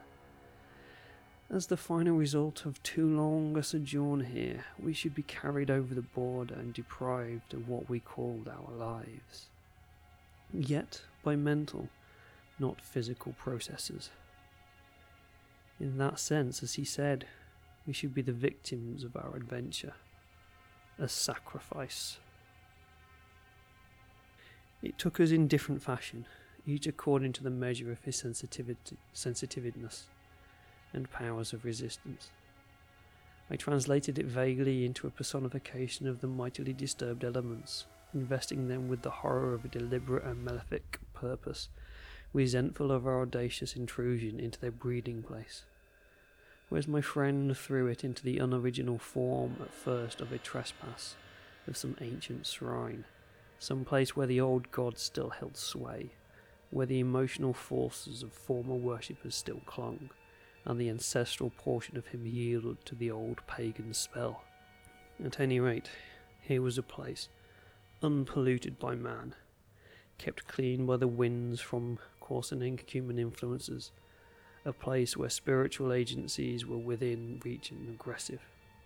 Never before or since have I been so attacked by indescribable suggestions of a beyond region, of another scheme of life, another revolution not parallel to the human, and in the end our minds would succumb under the weight of the awful spell, and we should draw upon the frontier into their world. Small things testified to the amazing influence of the place, and now in the silence round the fire they allowed themselves to be noted by the mind. The very atmosphere had proved itself a magnifying medium to distort every indication. The otter rolling in the current, the hurrying boatman making signs, the shifting willows, One and all had been robbed of its natural character and revealed in something of its other aspect, as it existed across the board to that other region. And this changed aspect, I felt, was now not merely to me, but to the race. The whole experience whose verge we touched was unknown to humanity at all. It was a new order of experience, and in the true sense of the word, unearthly. It's the deliberate, calculating purpose that reduces one's courage to zero, the Swede said suddenly, as if he had been actually following my thoughts. Otherwise imagination might count for much, but the paddle, the canoe, the lessening food... Haven't I explained all that once? I interrupted viciously. You have, he answered dryly. You have indeed. He made other remarks too, as usual, about what he called the plain determination to provide a victim. But having now arranged my thoughts better, I recognised that this was simply the cry of his frightened soul against the knowledge that he was being attacked in a vital part, and that he would be somehow taken or destroyed. The situation called for a courage and a calmness of reasoning that neither of us could encompass, and I have never before been so clearly conscious of two persons in me, the one that explained everything, and the other that laughed at such foolish explanations, yet was horribly afraid. Meanwhile, in the pitchy night the fire died down, and the wood pile grew small. Neither of us moved to replenish the stock, and the darkness consequently came up very close to our faces. A few feet beyond the circle of firelight, it was inky black. Occasionally a stray puff of wind set the willows shivering about us. But apart from this, not very welcome sound, a deep, depressing silence reigned, broken only by the gurgling of the river and the humming in the air overhead. We both missed, I think, the shouting company of the wind. At length, at a moment when a stray puff prolonged itself as though the wind were about to rise again, I reached the point for me of saturation, the point where it was absolutely necessary to find relief in plain speech, or else to betray myself by some hysterical extravagance that must have been far worse in its effect upon both of us. I kicked the fire into a blaze and turned to my companion abruptly. He looked up with a start. I can't disguise it any longer, I said. I don't like this place, and the darkness, and the noises, and the awful feelings I get. There's something here that beats me utterly. I'm in a blue funk, and that's the plain truth. If the other shore was different, I swear I'd be inclined to swim for it. The Swede's face turned very white beneath the deep tan of the sun and wind. He stared straight at me and answered quietly, but his voice betrayed the huge excitement by its unnatural calmness. For the moment, at any rate, he was the strong man of the two. He was more phlegmatic, for the one thing. It's not a physical condition we can escape from by running away, he replied in the tone of a doctor diagnosing some grave disease. We must sit tight and wait. There are forces close here that could kill a herd of elephants in a second, as easily as you or I could squish a fly. Our only chance is to keep perfectly still. Our insignificance, perhaps, may save us. I put a dozen questions into my expression of face, but found no words. It was precisely like listening to an accurate description of a disease whose symptoms had puzzled me. I mean that so far, although aware of our disturbing presence, they have not found us, not located us, as the Americans say, he went on. They're blundering about like men hunting for a leak of gas. The paddle and the canoe and provisions prove that. They think they feel us, but cannot actually see us. We must keep our minds quiet. It's our minds they feel. We must control our thoughts, or it's all up with us. Death, you mean? I stammered, icy with the horror of his suggestion. Worse, by far, he said. Death, according to one's belief, means either annihilation or release from the limitations of the senses, but it involves no change of character. You don't suddenly alter just because the body's gone. But this means a radical alteration, a complete change, a horrible loss of oneself by substitution, far worse than death, and not even annihilation. We happen to have camped in a spot where their region touches ours, where the veil between has been worn thin. Horrors! He was using my own phrase, my actual words, so that they are aware of our being in their neighbourhood. But who are aware? I asked.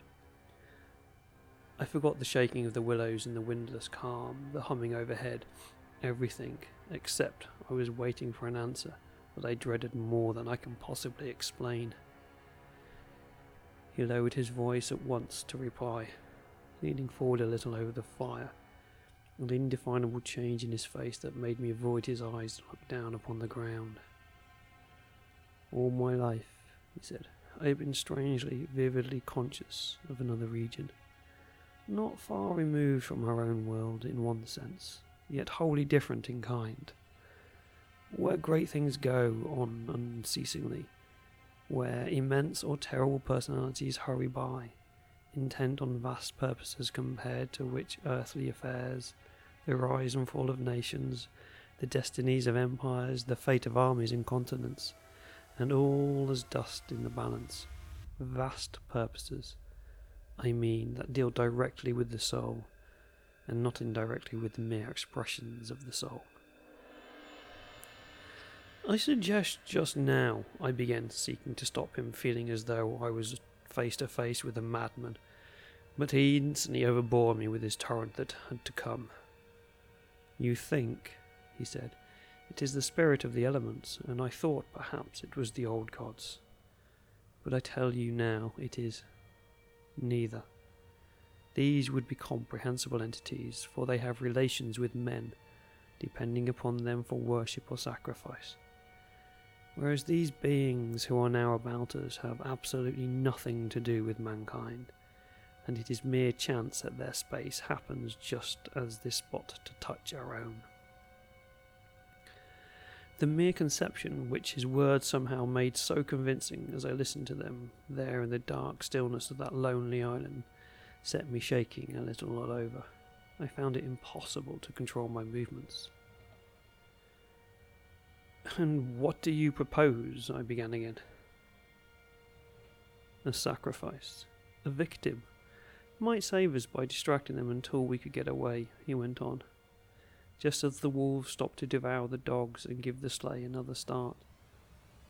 But I see no chance of any other victim now. I stared blankly at him. The gleam in his eye was dreadful. Presently he continued. It's the willows, of course. The willows mask the others. But the others are feeling about for us. If we let our minds betray our fear, we're lost. Lost utterly.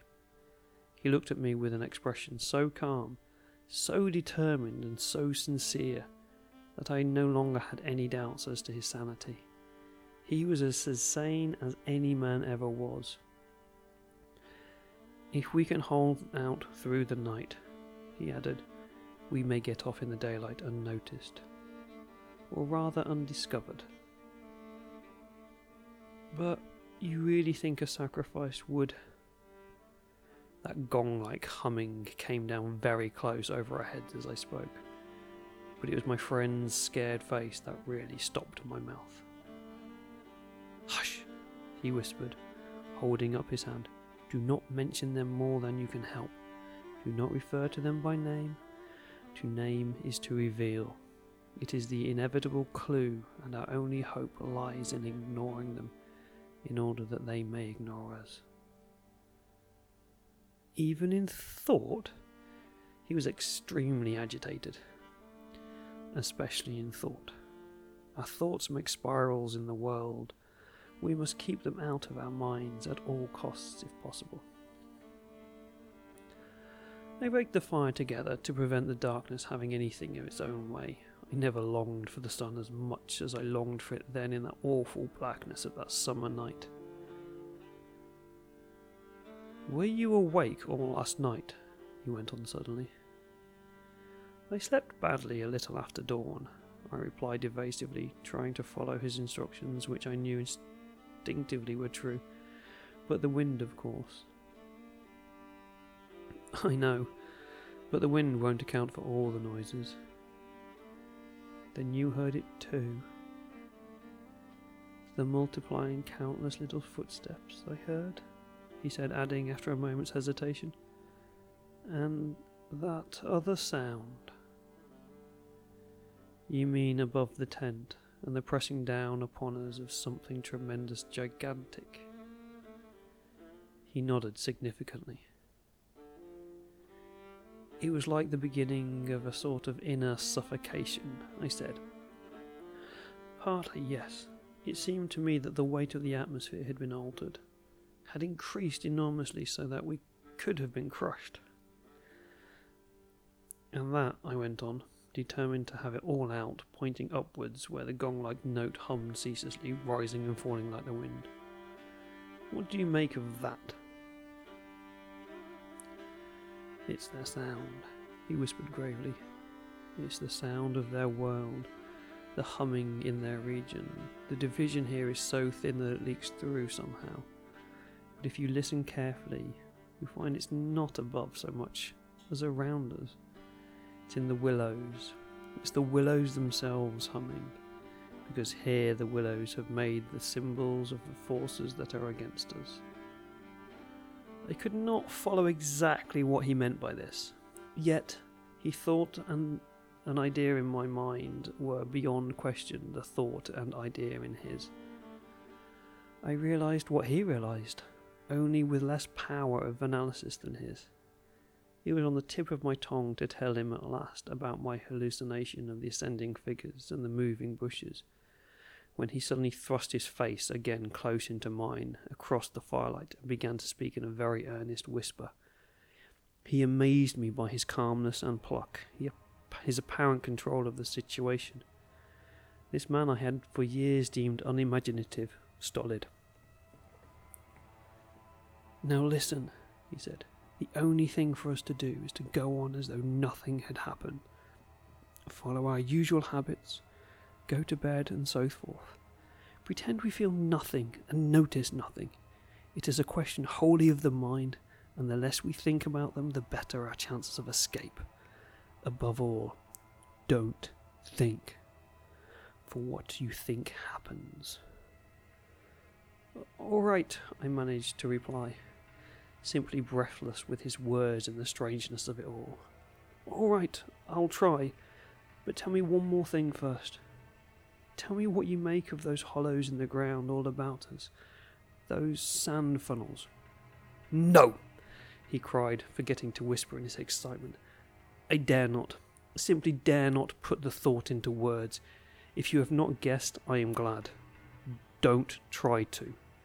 They've put it into my mind. Try your hardest to prevent their putting it into yours." He sank his voice again to a whisper before he finished, and I did not press him to explain.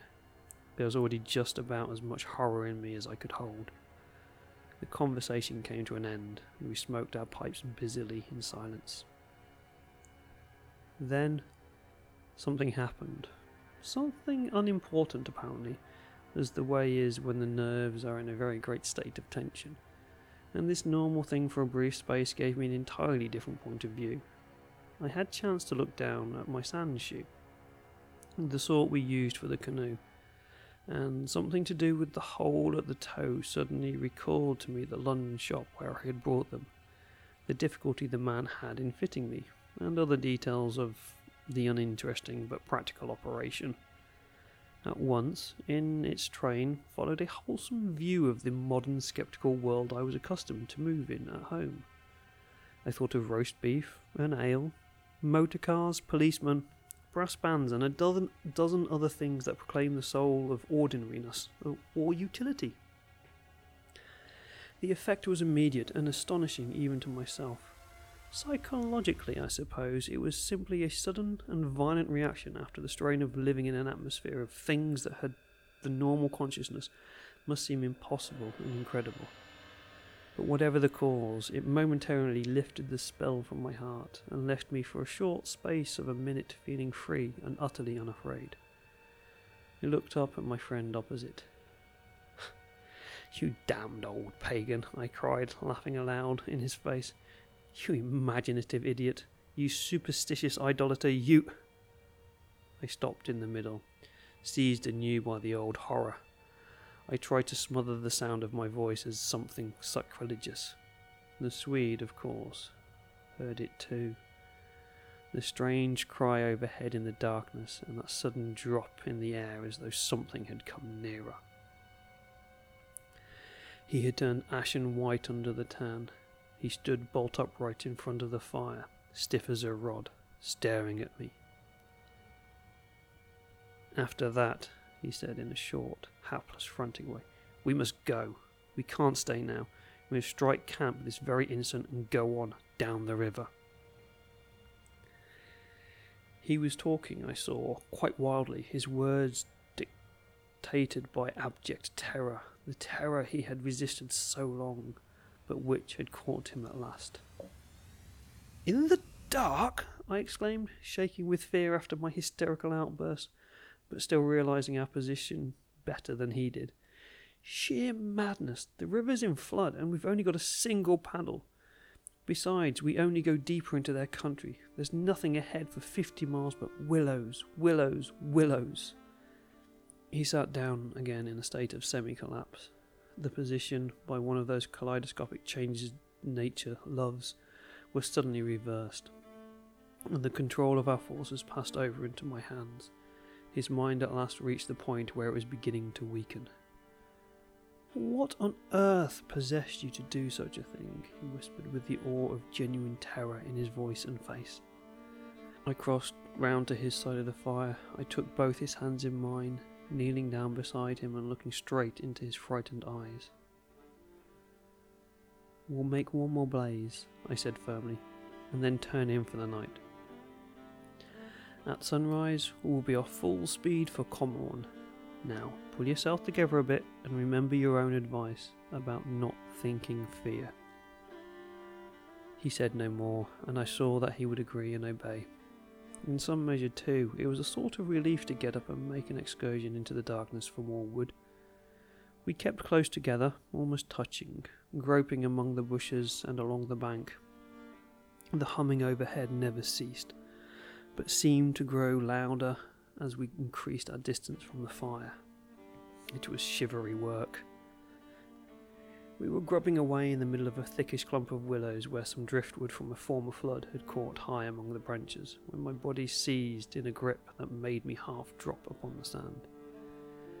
It was the Swede. He had fallen against me and was clutching me for support.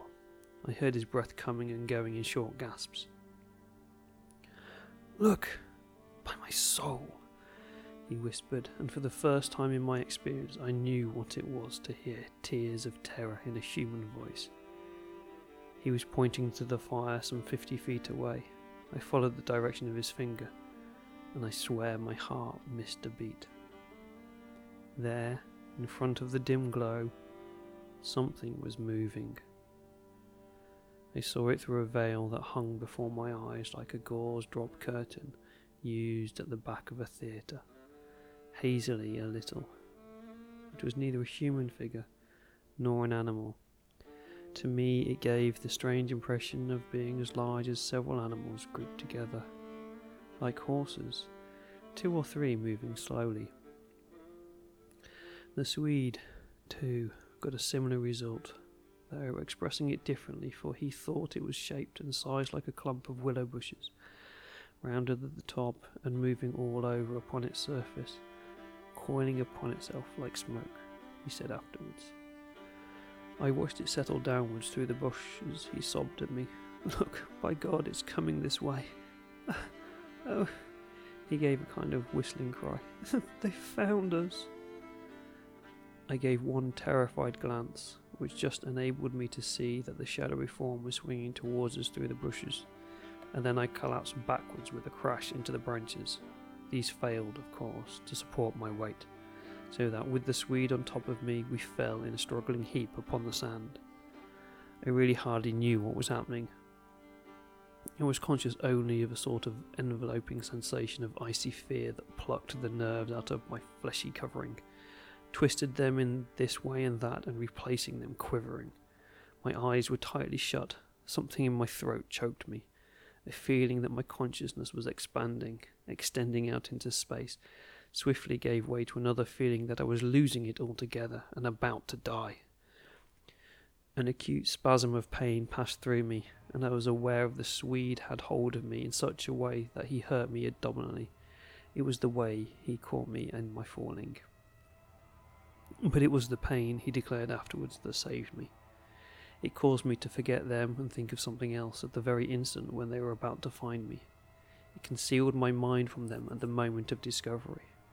Yet, just in time to evade their terrible seizing of me, he himself, he says, actually swooned at the same moment, and that was what saved him. I only know that at a later date. How long or short it is impossible to say. I found myself scrambling up out of the slippery network of willow branches and saw my companion standing in front of me, holding out a hand to assist me. I stared at him in a dazed way, rubbing my arm he had twisted for me. Nothing came to me to say, somehow. I left consciousness for a moment or two, I heard him say. That's what saved me. It made me stop thinking about them.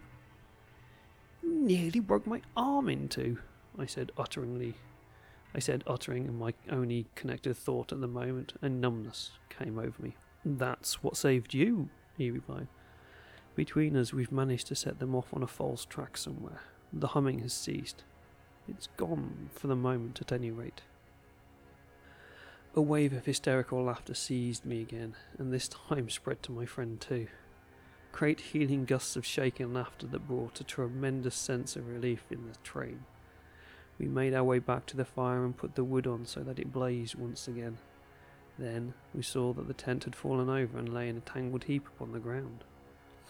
We picked it up and during the process tripped more than once and caught our feet in the sand.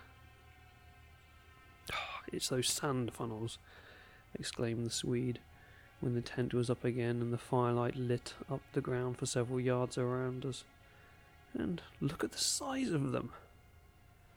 All around the tent and about the fireplace, where we had seen the moving shadows, there were deep funnel-shaped hollows in the sand, exactly similar to the ones we had already found over the island, only far bigger and deeper, beautifully formed and wide enough in some instances to admit the whole of my foot and leg. Neither of us said a word. We both knew that sleep was the safest thing we could do, and to bed we went accordingly without further delay. Having first thrown sand on the fire and taken the provision sack and the paddle inside the tent with us, the canoe too we propped up in such a way at the end of the tent that our feet touched it, and the least motion would disturb and wake us. In case of emergency too, we again went to bed in our clothes, ready for a sudden start.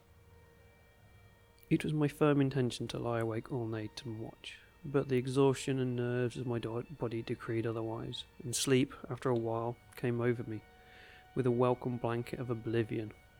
The fact that my companion also slept quickened its approach. At first he fidgeted and constantly sat up asking me if I heard this or heard that. He tossed about on his cork mattress and said the tent was moving and the river had risen over the point of the island. But each time I went out to look, I returned with the report that all was well, and finally he grew calmer and lay still. Then at length his breathing became regular and I heard unmistakable sounds of snoring. The first and only time in my life when snoring has been a welcome and calming influence. This, I remember, was the last thought in my mind before dozing off. A difficulty in breathing woke me, and I found the blanket over my face. But something else beside the blanket was pressing upon me, and my first thought was that my companion had rolled off his mattress onto my own in his sleep. I called to him and sat up, and at the same moment it came to me that the tent was surrounded. The sound of multitudinous soft pattering was again audible outside, filling the night with horror. I called to him again, louder than before. He did not answer, but I missed the sound of his snoring, and noticed that the flap of the tent was down. This was the unpardonable sin. I crawled out in the darkness to hook it back securely, and it was then for the first time I realised positively that the Swede was not here. He had gone. I dashed out in a mad run, seized by dreadful agitation at the moment I was out. And the moment I was out, I plunged into a sort of torrent of humming that surrounded me completely and came out of every quarter of the heavens at once. It was that same familiar humming, gone mad. A swarm of great, invisible bees might have been about me in the air. The sound seemed to thicken in the very atmosphere, and I felt my lungs worked difficultly. But my friend was in danger, and I could not hesitate. The dawn was just about to break, and a faint whitish light spread upwards over the clouds from a thin strip of clear horizon. No wind stirred. I could just make out the bushes and the river beyond, and the pale sandy patches. In my excitement I ran frantically to and fro the island, calling him by name, shouting at the top of my voice and the first words that came into my head. But the willows smothered my voice, and the humming muffled it, and the sound only travelled a few feet around me. I plunged among the bushes, tripping headlong, tumbling over roots and scraping my face as I tore this way and that among the preventing branches. Then, quite unexpectedly, I came out upon the island's point and saw a dark figure outlined between the river and the sky. It was the Swede, and already he had one foot in the river. A moment more and he would have taken the plunge. I threw myself upon him, flinging my arms about his waist and dragging him shorewards with all my strength. Of course he struggled furiously, making a noise all the time just like that, the cursed humming, and using the most outlandish phrases in his anger about going inside to them, and taking the way of the water and the wind, and God only knows what more besides, that I tried in vain to recall afterwards, but which turned me sick with horror and amazement as I listened. But in the end, I managed to get him into comparative safety of the tent and flung him, breathless and cursing, upon the mattress where I held him until the fit had passed. I think the suddenness with which it all went and he grew calm, coinciding as it did with the equally abrupt cessation of the humming and the pattering outside. I think with this was almost the strangest part of the whole business, perhaps. He had just opened his eyes and turned his tired face up to me, so that the dawn threw a pale light upon him through the doorway, and said, for all the world just like a frightened child, "My life, old man, it's my life, I hear you, but it's all over now anyhow. They found a victim in our place." And then he dropped back upon his blankets and went to sleep literally under my eyes. He simply collapsed and began to snore again as healthily as though nothing had happened, and he had never tried to offer his own life as a sacrifice by drowning. And when the sunlight woke him 3 hours later, hours of ceaseless vigil for me, it became so clear to me that he'd remembered absolutely nothing of what he had attempted to do, that I deemed it wise to hold my peace and ask no dangerous questions.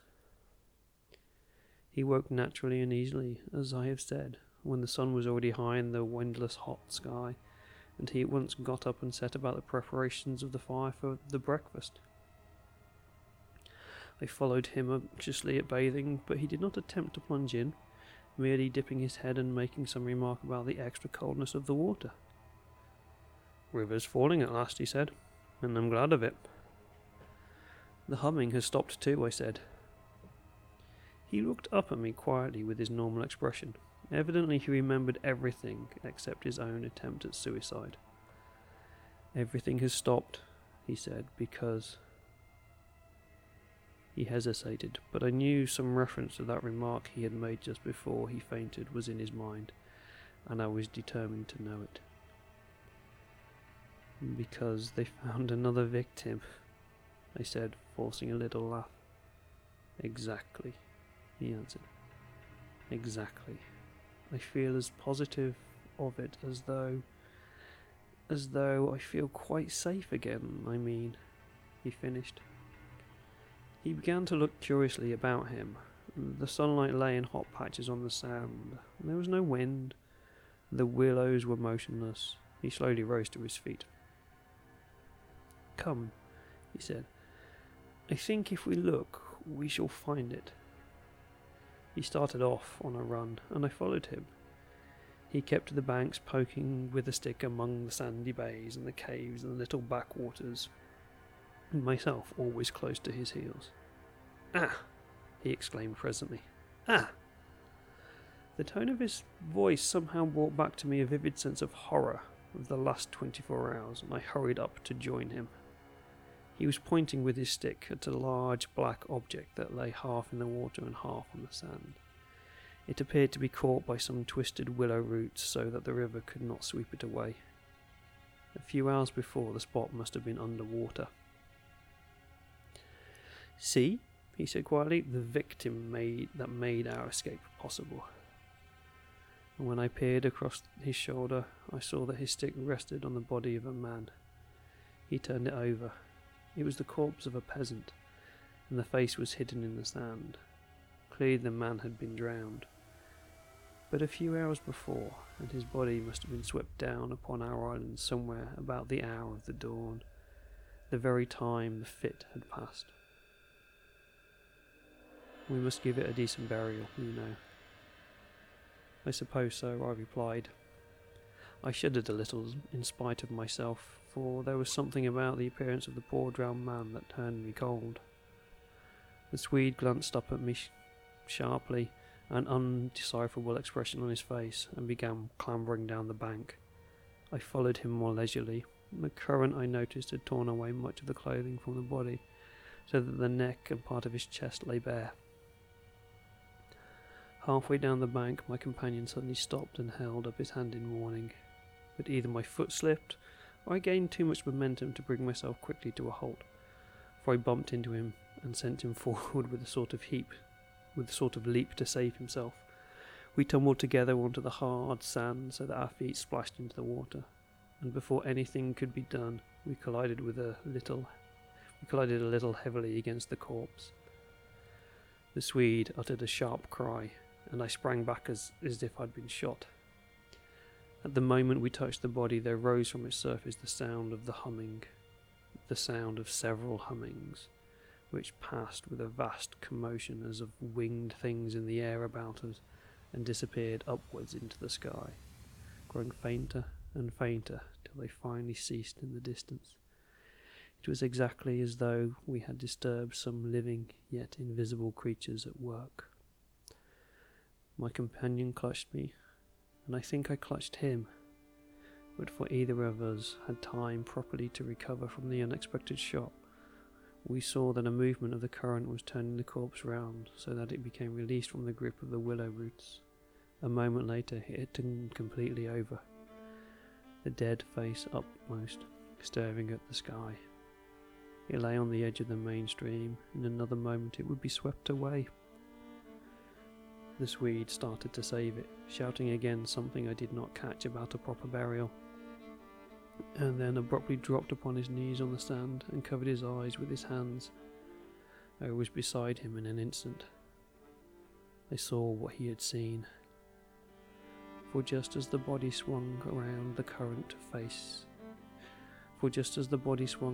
the current, the face and the exposed chest turned full towards us, and showed plainly how the skin and flesh were indented with small hollows, beautifully formed, and exactly similar in shape and kind to the sand funnels that we had found all over the island.